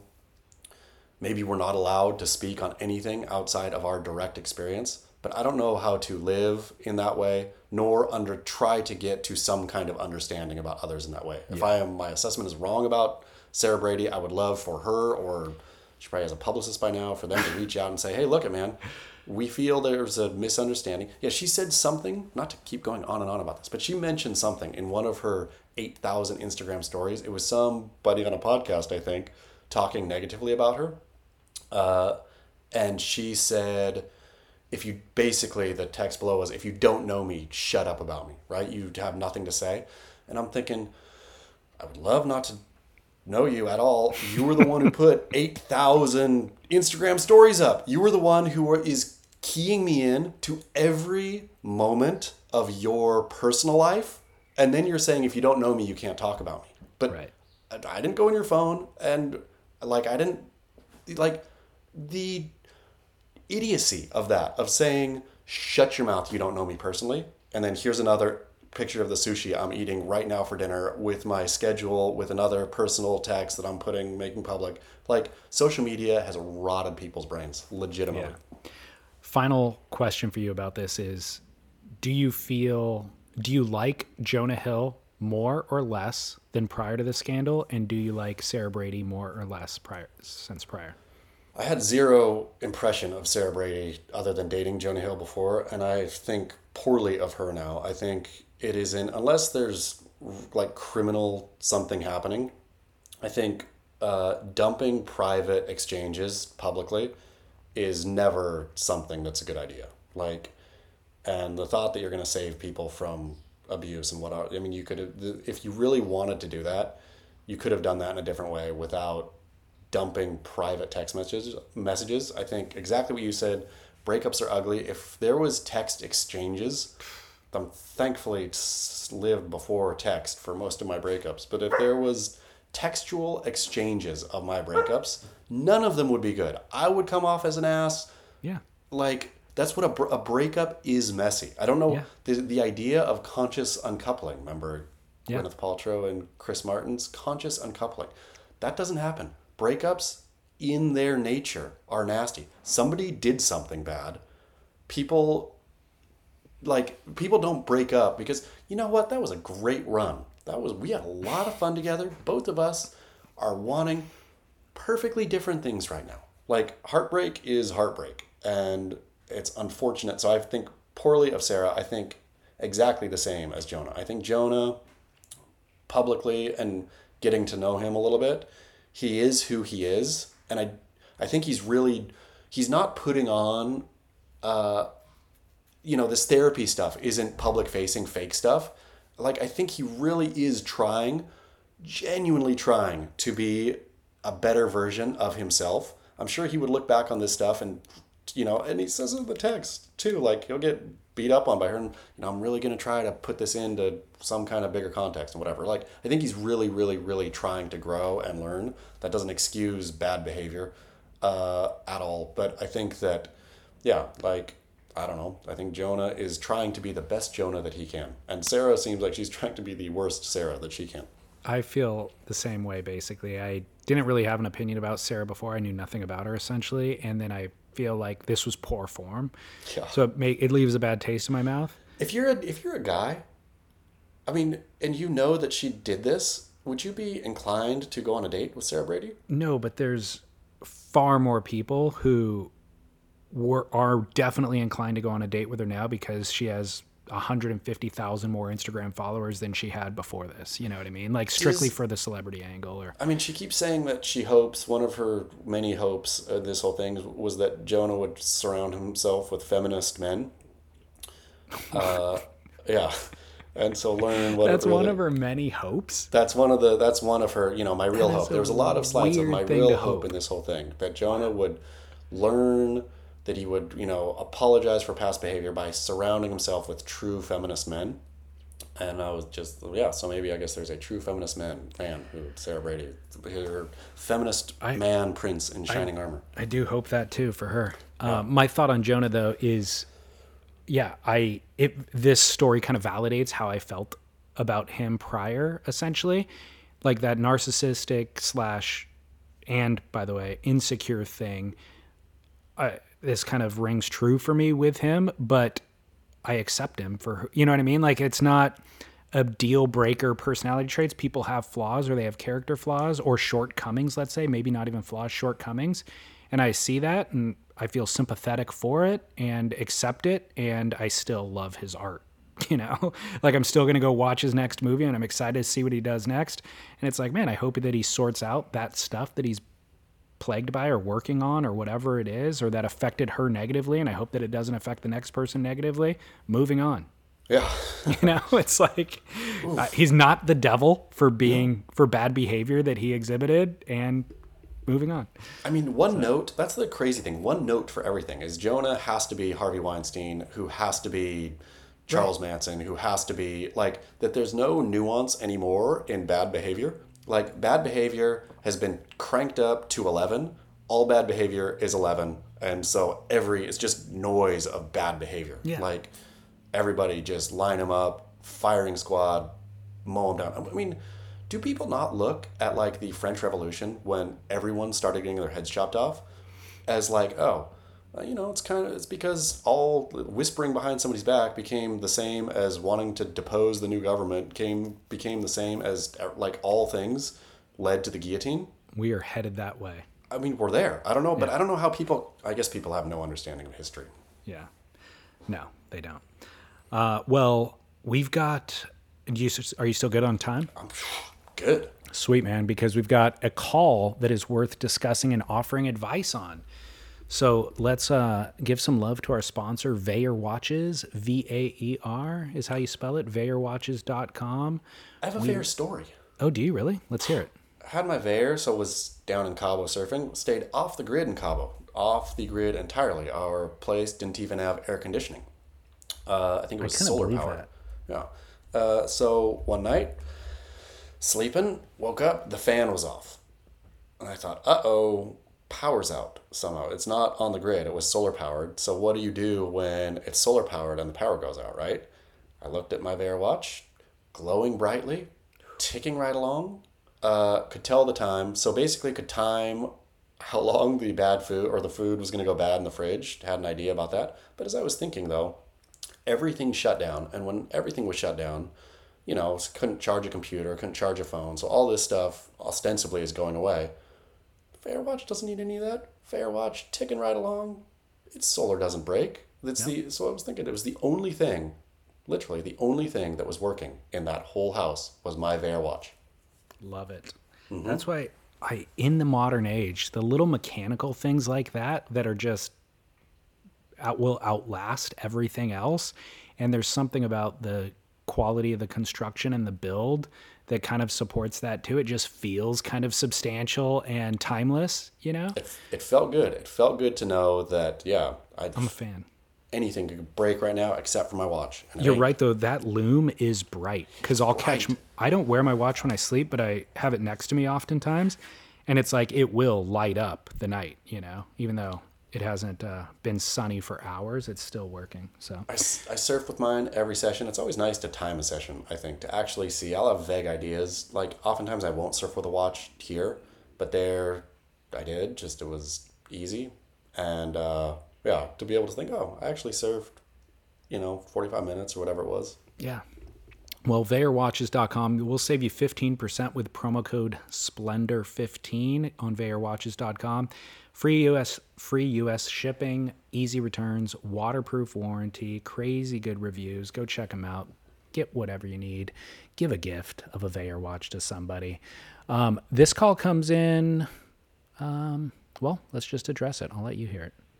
This is for the Grit, Dan the Weatherman here, and I think there's a big topic that just about everyone's missed for the past couple months, and that is the corporatization of surf forecasting. So Magic Seaweed was this app made out of happiness and magic, and recently they were bought by Surfline, which is clearly powered by the Tears of Orphan. So I was curious if you guys use any other apps, or are we just kind of stuck with Surfline forever? Let me know and keep work. Keep work. I like keep work. It's getting better and better. The other one from the email just said work fellas. Yeah, exactly. Yeah, I mean, here's the thing, right? Let's just be honest. Let's just be frank and honest. If you are a lazy man or woman, lazy person, then you just Surfline, right? The other day, clicked on Surfline. I think it was first day back from Mex. Had heard there was no swell in the water. I clicked on Surfline. I saw the 3 to 4, right? I don't think I bothered looking at the cam. I just saw it and I hurried up, grabbed my board, went down. It was 0 to 1, right? Their calls can be so rotten. So if that's what you're relying on, all for it. Great. Lazy. You're a lazy person. Just know you are lazy. If you actually want a forecast, then you use your windy. You use your tide chart. You need to curate like 3 or 4 different sites. And you can actually figure out, your break, how that works with swell direction, blah, blah, blah, blah. I'm never going to be that surfer. I'm always going to be the lazy surfer.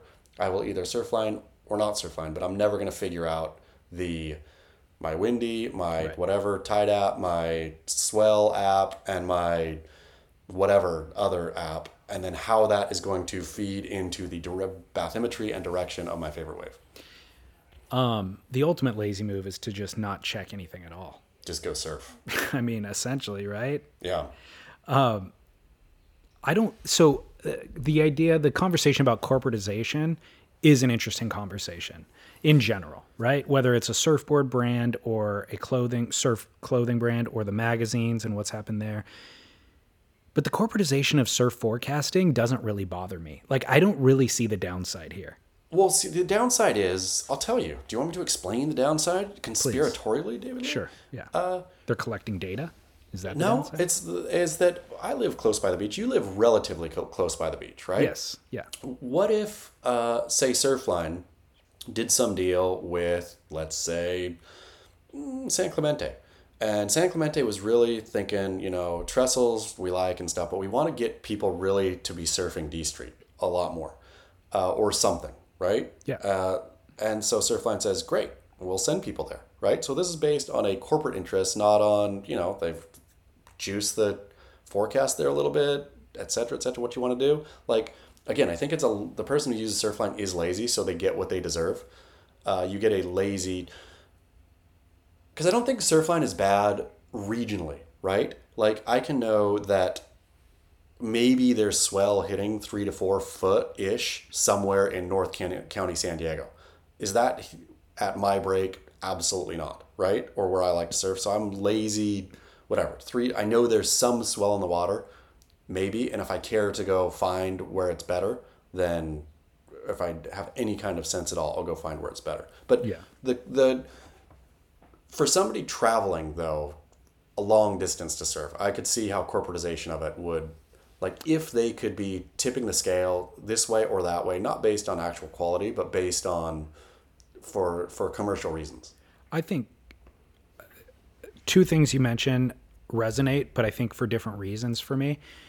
I think that the corporatization actually makes the product better in this case. Like, surf forecasting has gotten better with money. And so I think that the product that they are delivering, which isn't their real product, by the way, the product of forecasts and cameras are actually better now than they've ever been before, even though they're still wrong oftentimes. But I think that where the slippery slope isn't San Clemente that's going to direct you to a certain surf spot. It's you using their website, the app on their phone, then you got the app on your Apple Watch, and them collecting all of that data to then predict your movements and behaviors and utilize it maybe for their own nefarious deeds like Facebook or something, or maybe not even nefarious, maybe just to sell them to, advertisers. In your example, it was San Clemente, but it might be whatever, Coca-Cola or something like that. So I could see, I don't think they're doing that currently, but I could see them leveraging the data. And so I'm sure they are. I'm sure they're sucking data off everyone. Well, they're collecting it. The question is to what interest are they using it for? So when I said the product isn't the forecast, you are the product in that scenario, and you're unaware of it and you think you're using the service for this, but you're in fact what they are monetizing. So I could see that. I could see it all going down that path. But again, that's happening in every aspect of our life. So I'm not giving it a free pass, but I'm just acknowledging that if you want the service of the forecast, which has gotten better via the money that's spent on it or infused into it, then there is a cost and you are the cost, essentially. Your data is the cost. There we go. So I think it's okay. I'm not offended by the corporatization. And like you said, go ahead and log on to NOAA, go ahead and log on to Windy and get all of the raw information, and you'll probably be better and smarter for it if you're designing your own forecasting. I mean, my goodness, if you have the time, energy, wherewithal to do that, I mean, that's, to me, it's not like it's Surfline or nothing. It's Surfline or actually doing real work. Yeah. Well, I was also thinking, I live further from the beach than you do, but even you can't see the waves from your house. No. So if you're not relying on any of that technology, you have to get in your car and go check the waves. Then I was thinking, man, it'd be nice if we had somebody to give us a real-time report from the actual beach, even if you live 3 minutes away. I don't want to waste those 3 minutes. And then I thought, there's homeless people at every beach in Southern California. I see a job opportunity here for those homeless people. Give them a cell phone, man. Give them a cell phone. Put the number. They post probably the number. already have cell phones. And just think, they could just be sitting there answering all day long. Just, it's, I don't know, it looks okay. I mean, honestly, just send me a video. Right when you wake up, a photo or a video with a quick 3-line explanation of what the waves are doing. This is a genius idea. Because the problem with a Surfline cam is it's always, the Surfline cam is as wrong as the Surfline forecast. However they put not all of them, but many of them, what they're sending back via the wave, via their image, is undecipherable. Like, I don't know, it doesn't look like, it just looks weird. I don't know if it's like the high vantage they use or what it is. It never looks right. I need to be kind of on the beach. Yeah, the Hobo report comes from sea level. I mean, this is it. Hobo report is genius. The Hobo report, it's a new business. So what does a cell phone cost? $60 a month or something? Yeah. Okay. I mean, I think we can get burners for like 40. But is it going to send high quality imagery? No. Okay, so let's just say $60 a month for the Hobo report from one individual hobo. Yeah. You can share that report with 12 of your friends and charge them $5 a month each for it. Yep. Cover your cost. Boom. Done and dusted. How much does the hobo get? A free cell phone.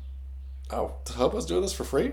No, he's got a cell phone. That's a high ticket item with a monthly service that he can now use. That's his payment. I mean, fine. If you want to pay the hobo additionally, then we can work that into the cost. Maybe we now need 18 friends instead of 12. I think we bring the hobo in. I think this solves homelessness in Southern California at least. Around the beach communities, it could. Yeah, we make the hobo partner. He's an entrepreneur, but he has to live on the beach. That's a problem. So you don't want to solve homelessness because it then undermines your entire business. That's true, but except for maybe because I don't need a beach report. I mean, is the hobo doing it 3 times a day? Is he doing morning, noon, and night? I just was thinking, give me a morning report. I could take it from there. Really? But I'm going to say, I want my hobo report, because sometimes I want to know, is the wind on it? And I can see the wind here, but what's the wind actually doing to the wave there, right? I need to see my noon hobo report. Yeah, we might need a network of hobos. Yeah, I mean, we definitely do. I'm thinking, turn the hobo report into an Instagram account. And that can become you could be an influencer at that point, because not only are you providing a service, but you're also giving jobs to homeless people. So that becomes something that people want to support and follow and get updates on. So, and then you can monetize the Instagram account as well. I mean, Hobo Report is genius. Rich and famous off hobos. Yeah. Yeah. Boom. Love it. Boom. In. Surf Equality, don't at me. Yeah. All right. Well, hey, let's take a moment to cut to commercial break. Oh, I've got good news for you about commercial breaks. What? LinkedIn is coming back for a year. Sweet. I know. Love it. They I love took that Eric Logan still has not changed as CEO on LinkedIn. Oh, yeah, has it? I mean, you'd think, right? If you were a sensible business person, if you're a corporate executive, that you might change your LinkedIn to reflect the reality before you changed your Instagram. But he changed his Instagram and let his LinkedIn sit with That's the funny. CEO of the World Surf League. Well, LinkedIn.com/surf, they had a month or 2 or 3 away from us without being partnered. And I think they saw the error of their ways. So they're back on. I think not this week, but maybe mid-month, I think they come back on. I mean, maybe they knew the World Surf League is going to have a lot of job openings, including the chief executive position. Or they might have caught wind of our hobo idea and they saw their opportunities right there. Boom. So, yeah. So they'll be back. But anyways, let's go to commercial break and then we'll be back with Barrel or Not.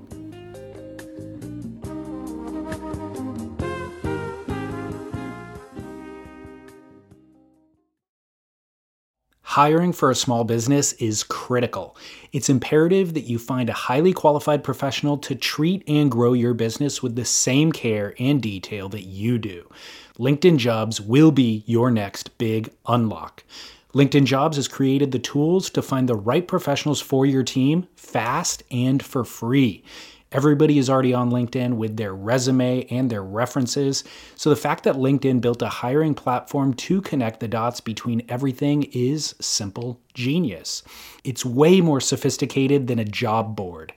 It's a vast network of more than 1 billion professionals meticulously organized to connect people by skill set, desire, ambition, all in an effort to help us advance our position. And it's easy to use and intuitive. So effective that 86% of small businesses get a qualified candidate within 24 hours. Fast hiring solutions means achieving your goals in record time with rapid growth in 2024. LinkedIn Jobs will even help you write the job descriptions and give you tools and prompts to help you interview your candidate like a pro. LinkedIn.com/surf is where you go to post your job for free. Yes, totally free. And you can let the world's largest social network of business professionals work to connect you with the ideal candidate to help you grow your business. That is LinkedIn.com/surf to post your job for free. Terms and conditions apply.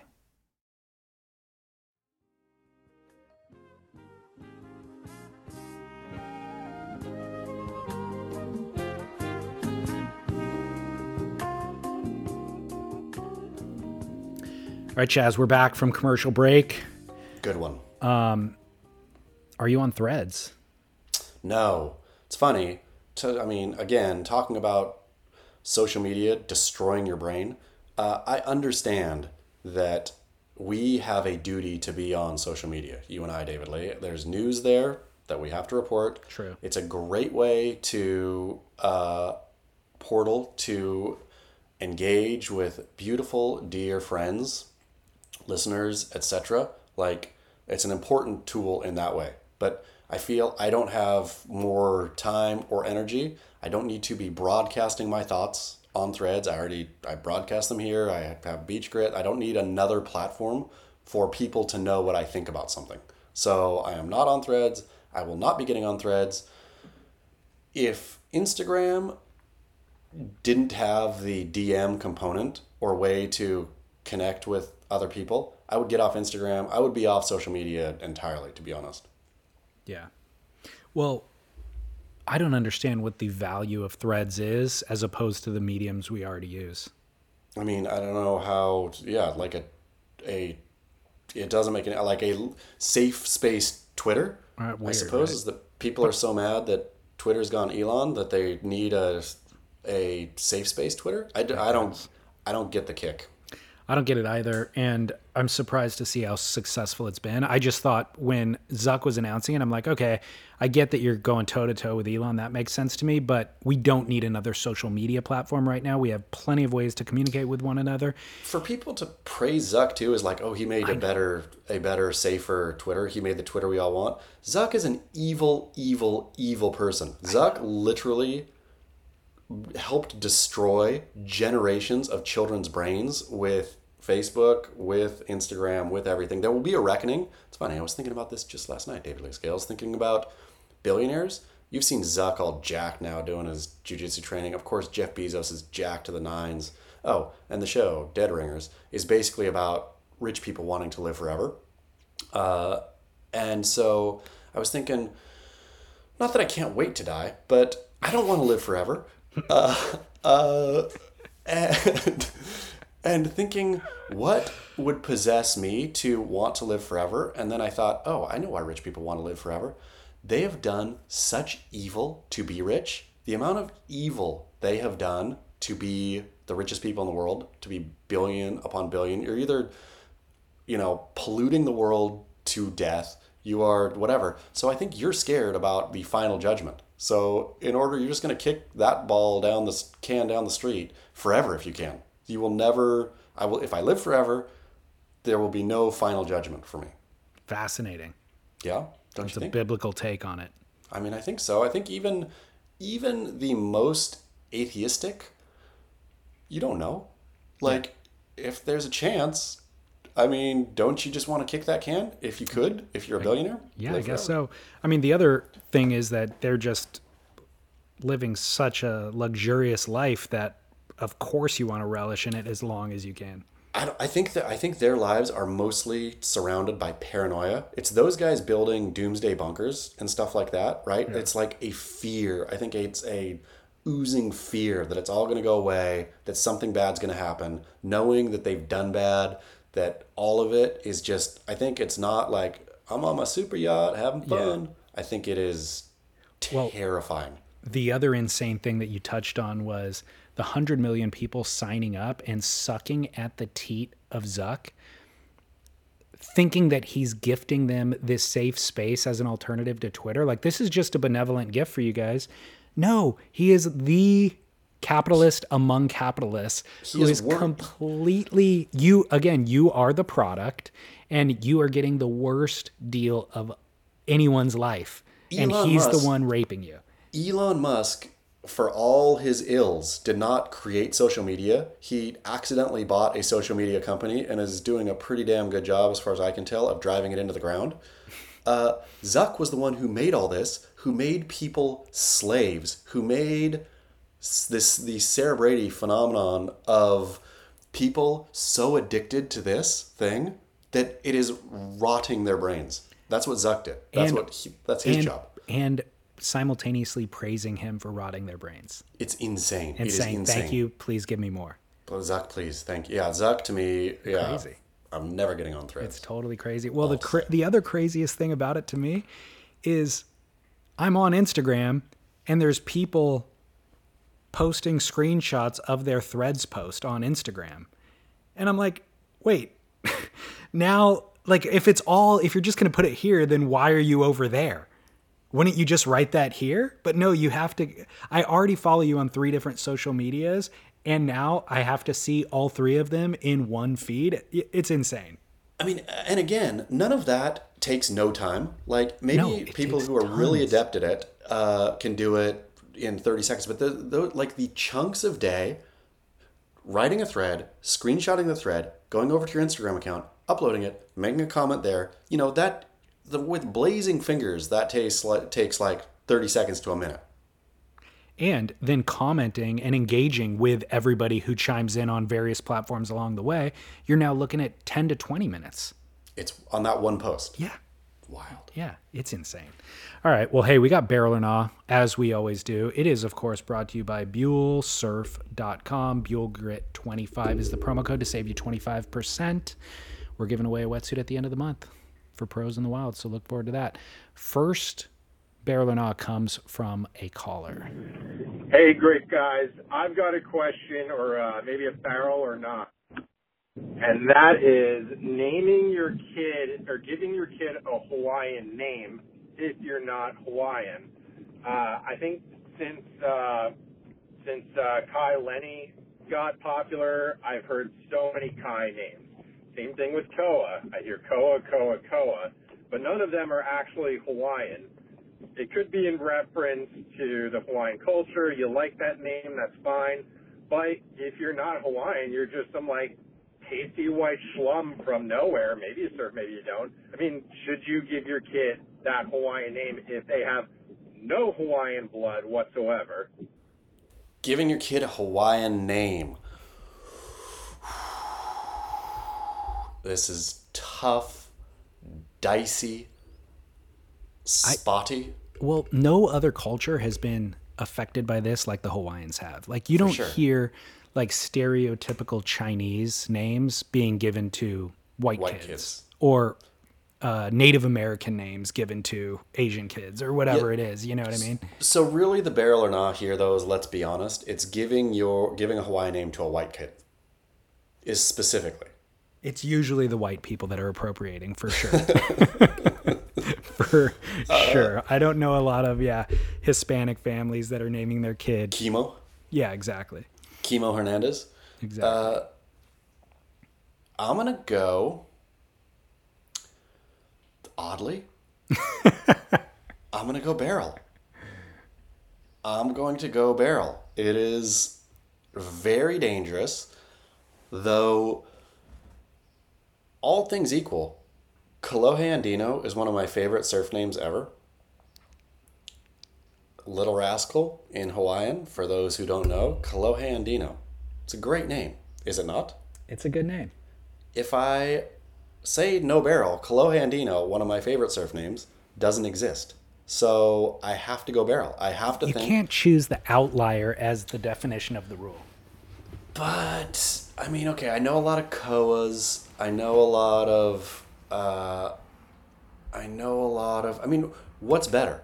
I'm going to say, is it better to give your white child a Hawaiian name or name him Taj?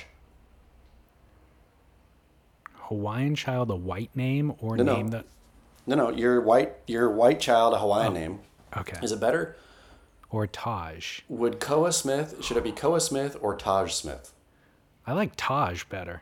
You prefer Taj, it's crazy that Taj Burrow was that influential, that there is amongst they're probably now 18, 19, on down, it's probably like 15 to 21 or something. Part of a generation named Taj because of Taj Burrow exclusively. It was just unique enough. You know what I mean? Like there weren't so many other Tajes. Like, I don't know, Kelly. There's too many Kellys at this point. Like you wouldn't want to do. But Taj was just unique enough to where you felt like you were the only one doing it. I know, but a nod to Taj Burrow as Taj Burrow, you were so influential upon my life that I am naming my child after you. Yeah. I mean, I like the name too, but anyway, I'm going to go for a barrel. I think there's enough. It's real awkward if it's like the sort of new transplant family with money to, like if Zuckerberg and Priscilla Chan named their son, Makua. Makua Zuckerberg, then clearly, that is awful. But then again, anything Mark Zuckerberg does is awful. But like a recent transplant rich family to the islands naming your kid whatever, that seems like appropriation. Everything else seems like appreciation, I'm going to say. Interesting. So I say nah barrel. And the reason why is the only victim here is your kid, essentially, and yourselves. Like, I'm not offended for the Hawaiian people on the appropriation kind of aspect of it. It's just, if you give a kid a name that is so foreign to their existence in the world, it's only gonna hinder their upbringing. What if they live and make you look stupid too? Beachside, Southern California, because you could say ostensibly it's happened enough. There's not going to be it depends on how Hawaiian here. Let's be honest. Like if you name your kid Kamehameha Smith, right? I like that though. Kamehameha's got a little bit of ring, Cam. But I'm gonna say the standards now have been accepted into the canon of beach America, and I'll say that those are Koa. I guess it's mostly Koa.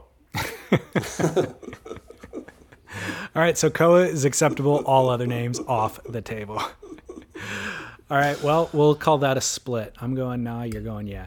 The next call actually comes from longtime contributor Jay Martinez. Oh, David, Lee, and Chaz, this is Jay Martinez calling from the Space Coast. I got a barrel or not. First off, you guys kind of led me astray with the Trust in Us about the board short washing frequency. I just think your response of like never washing them was kind of a Cali-centric type of point of view. Us Floridians were wearing board shorts all day, every day, free balling, and you wear it from start to finish in a day. What am I going to do? Like, my laundry situation is a conundrum. I don't know what to do about that, but this is the barrel or not. Me and my buddy are pulling a strike mission to an undisclosed location. We book the window and aisle seat on all these flights that we're on together. So is this like kind of a power move or what? Is like two bros like independently booking tickets and getting the window and aisle? What do you guys think? Peace. I mean, yes, let's be honest. If you can, why not? Better is aisle and aisle across from each other. I don't know who wants the window, to be honest. And you're like jammed. Yes, you can lean up against it to snooze, but that's the only thing, the window, and you could peek out at various towns that you fly over. But that is a power move. It's also a selfish move, and where I can in society, I like to tamp down the selfishness because somebody's ending up in that middle seat. Like, flights do not, long gone are the days, I think. How many flights have you been on lately, David Lee? You've been on a few. A few. Was the airplane jammed to the gills? Yes. Every time now. The day and age of, I think, flying with empty seats is over. The airlines, both through technology or cheapness or whatever, rudeness, have gotten such that every seat will be filled. So I think that back in the day, if you say, hey, we can book the aisle and the window, and then nobody will want that one single seat. And so we'll ostensibly have a row to ourselves. That happened 10 years ago. That doesn't happen anymore. So you're forcing somebody in between you, which to me, that seems, yes, you and your buddy are comfortable. Yeah. You're making somebody else uncomfortable. And so one of you should take the hit because your discomfort in that middle seat will be half as much as that other person because you at least will be sitting next to somebody you know. And yes, it's a little more uncomfortable, but let's be honest, the middle seat is only a tiny bit less comfortable than the window seat. Totally. Well, the window seat you get to rest your head up against if you need to take a nap. That is the only benefit of the window seat. But you already said it, and I don't know if we've ever discussed this on air before, but going aisle and aisle is the move. That's the move, because then you're leaving two on each side, so people can still sit like aisle and aisle. If you have that much flexibility in picking seats, aisle and aisle across from each other is the only thing to do. Even with your romantic partner, that's still great. You have plenty of, you can talk still, you're close enough to absolutely communicate, and you have just enough space, and you have access to the bathroom anytime you want it without asking anybody to move. That is the power move that doesn't also put your fellow traveler out. Exactly. Boom. Solved that one. All right, final barrel or not comes from the photo that Surf Equality posted of me sipping on a drink using straws. Ooh. As a male. As a male. I think it's a lot of females use straws if they're wearing lipstick or whatever. I think it helps protect, but using straws. I think, what is it, Crazy Stupid Love, where Ryan Gosling, in the news now for his turn as Ken, led a recently broken up with his wife, what's his name from The Office? Steve Carell. Steve Carell, on a romantic journey, how to get babes, basically, and told him directly, you don't drink from a straw, you look like you're sucking on a tiny schwanz, I think is the exact quote. And I've thought about that, and so I've gone away from straws. But at some point in my life, I thought, Ryan Reynolds is wrong there. I'm not going to let Ryan Reynolds dictate my entire style based on what he told Steve Carell in a movie from 15 years ago. I think the straw is totally drink dependent and specific. That little cocktail straw, for example, if you have a nice vodka soda, let's say, you don't start drinking with that straw, right? You hold it off to the side, you drink. At some point, though, you're going to get down enough in the drink where you can't get it anymore, and just a little straw will help, right? Helps you get the dregs. Yep. And I think the same will go for, what else? Like your daiquiri, I would imagine, at some point, like that straw was essential to the daiquiri. Yeah, it's a blended frozen drink. How else? Yeah, you can get a big mustache every time. Yeah, exactly. But, so I will say drinking with a straw, 100% drink specific. If it is not a blended drink, you never start with the straw, but keep the straw around in order to get to the bottom. Don't ask for a straw. You don't want to pollute the earth unnecessarily. But if that straw is coming and it's there, don't neglect the straw just because you think you're sucking on a tiny schwanz. It's a complicated straw policy. You know why I don't use straws? Because you're an environmentalist. I like turtles.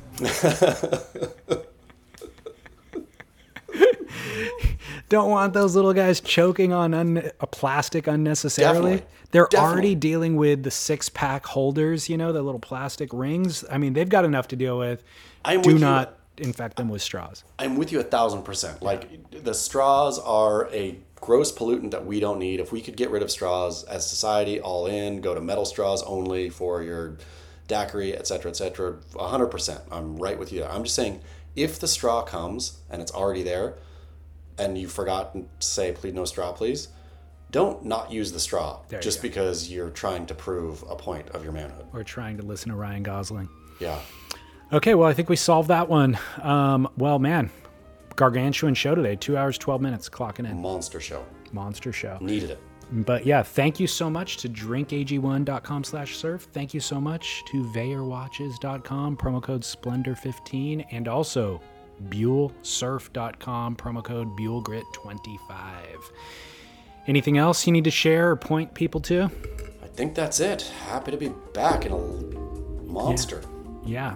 All right. Well, great to see you again, and we'll be back next week. But I think we're going to have a special guest next week too, but we'll wait and reveal that later. All right. Until then, Chez. Bon voyage.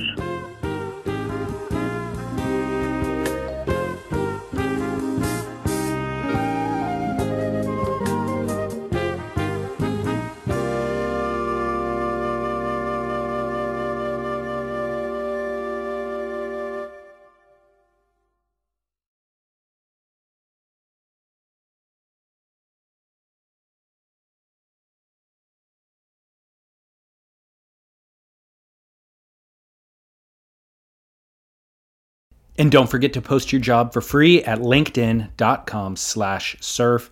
That's linkedin.com/surf to post your job for free. Terms and conditions apply.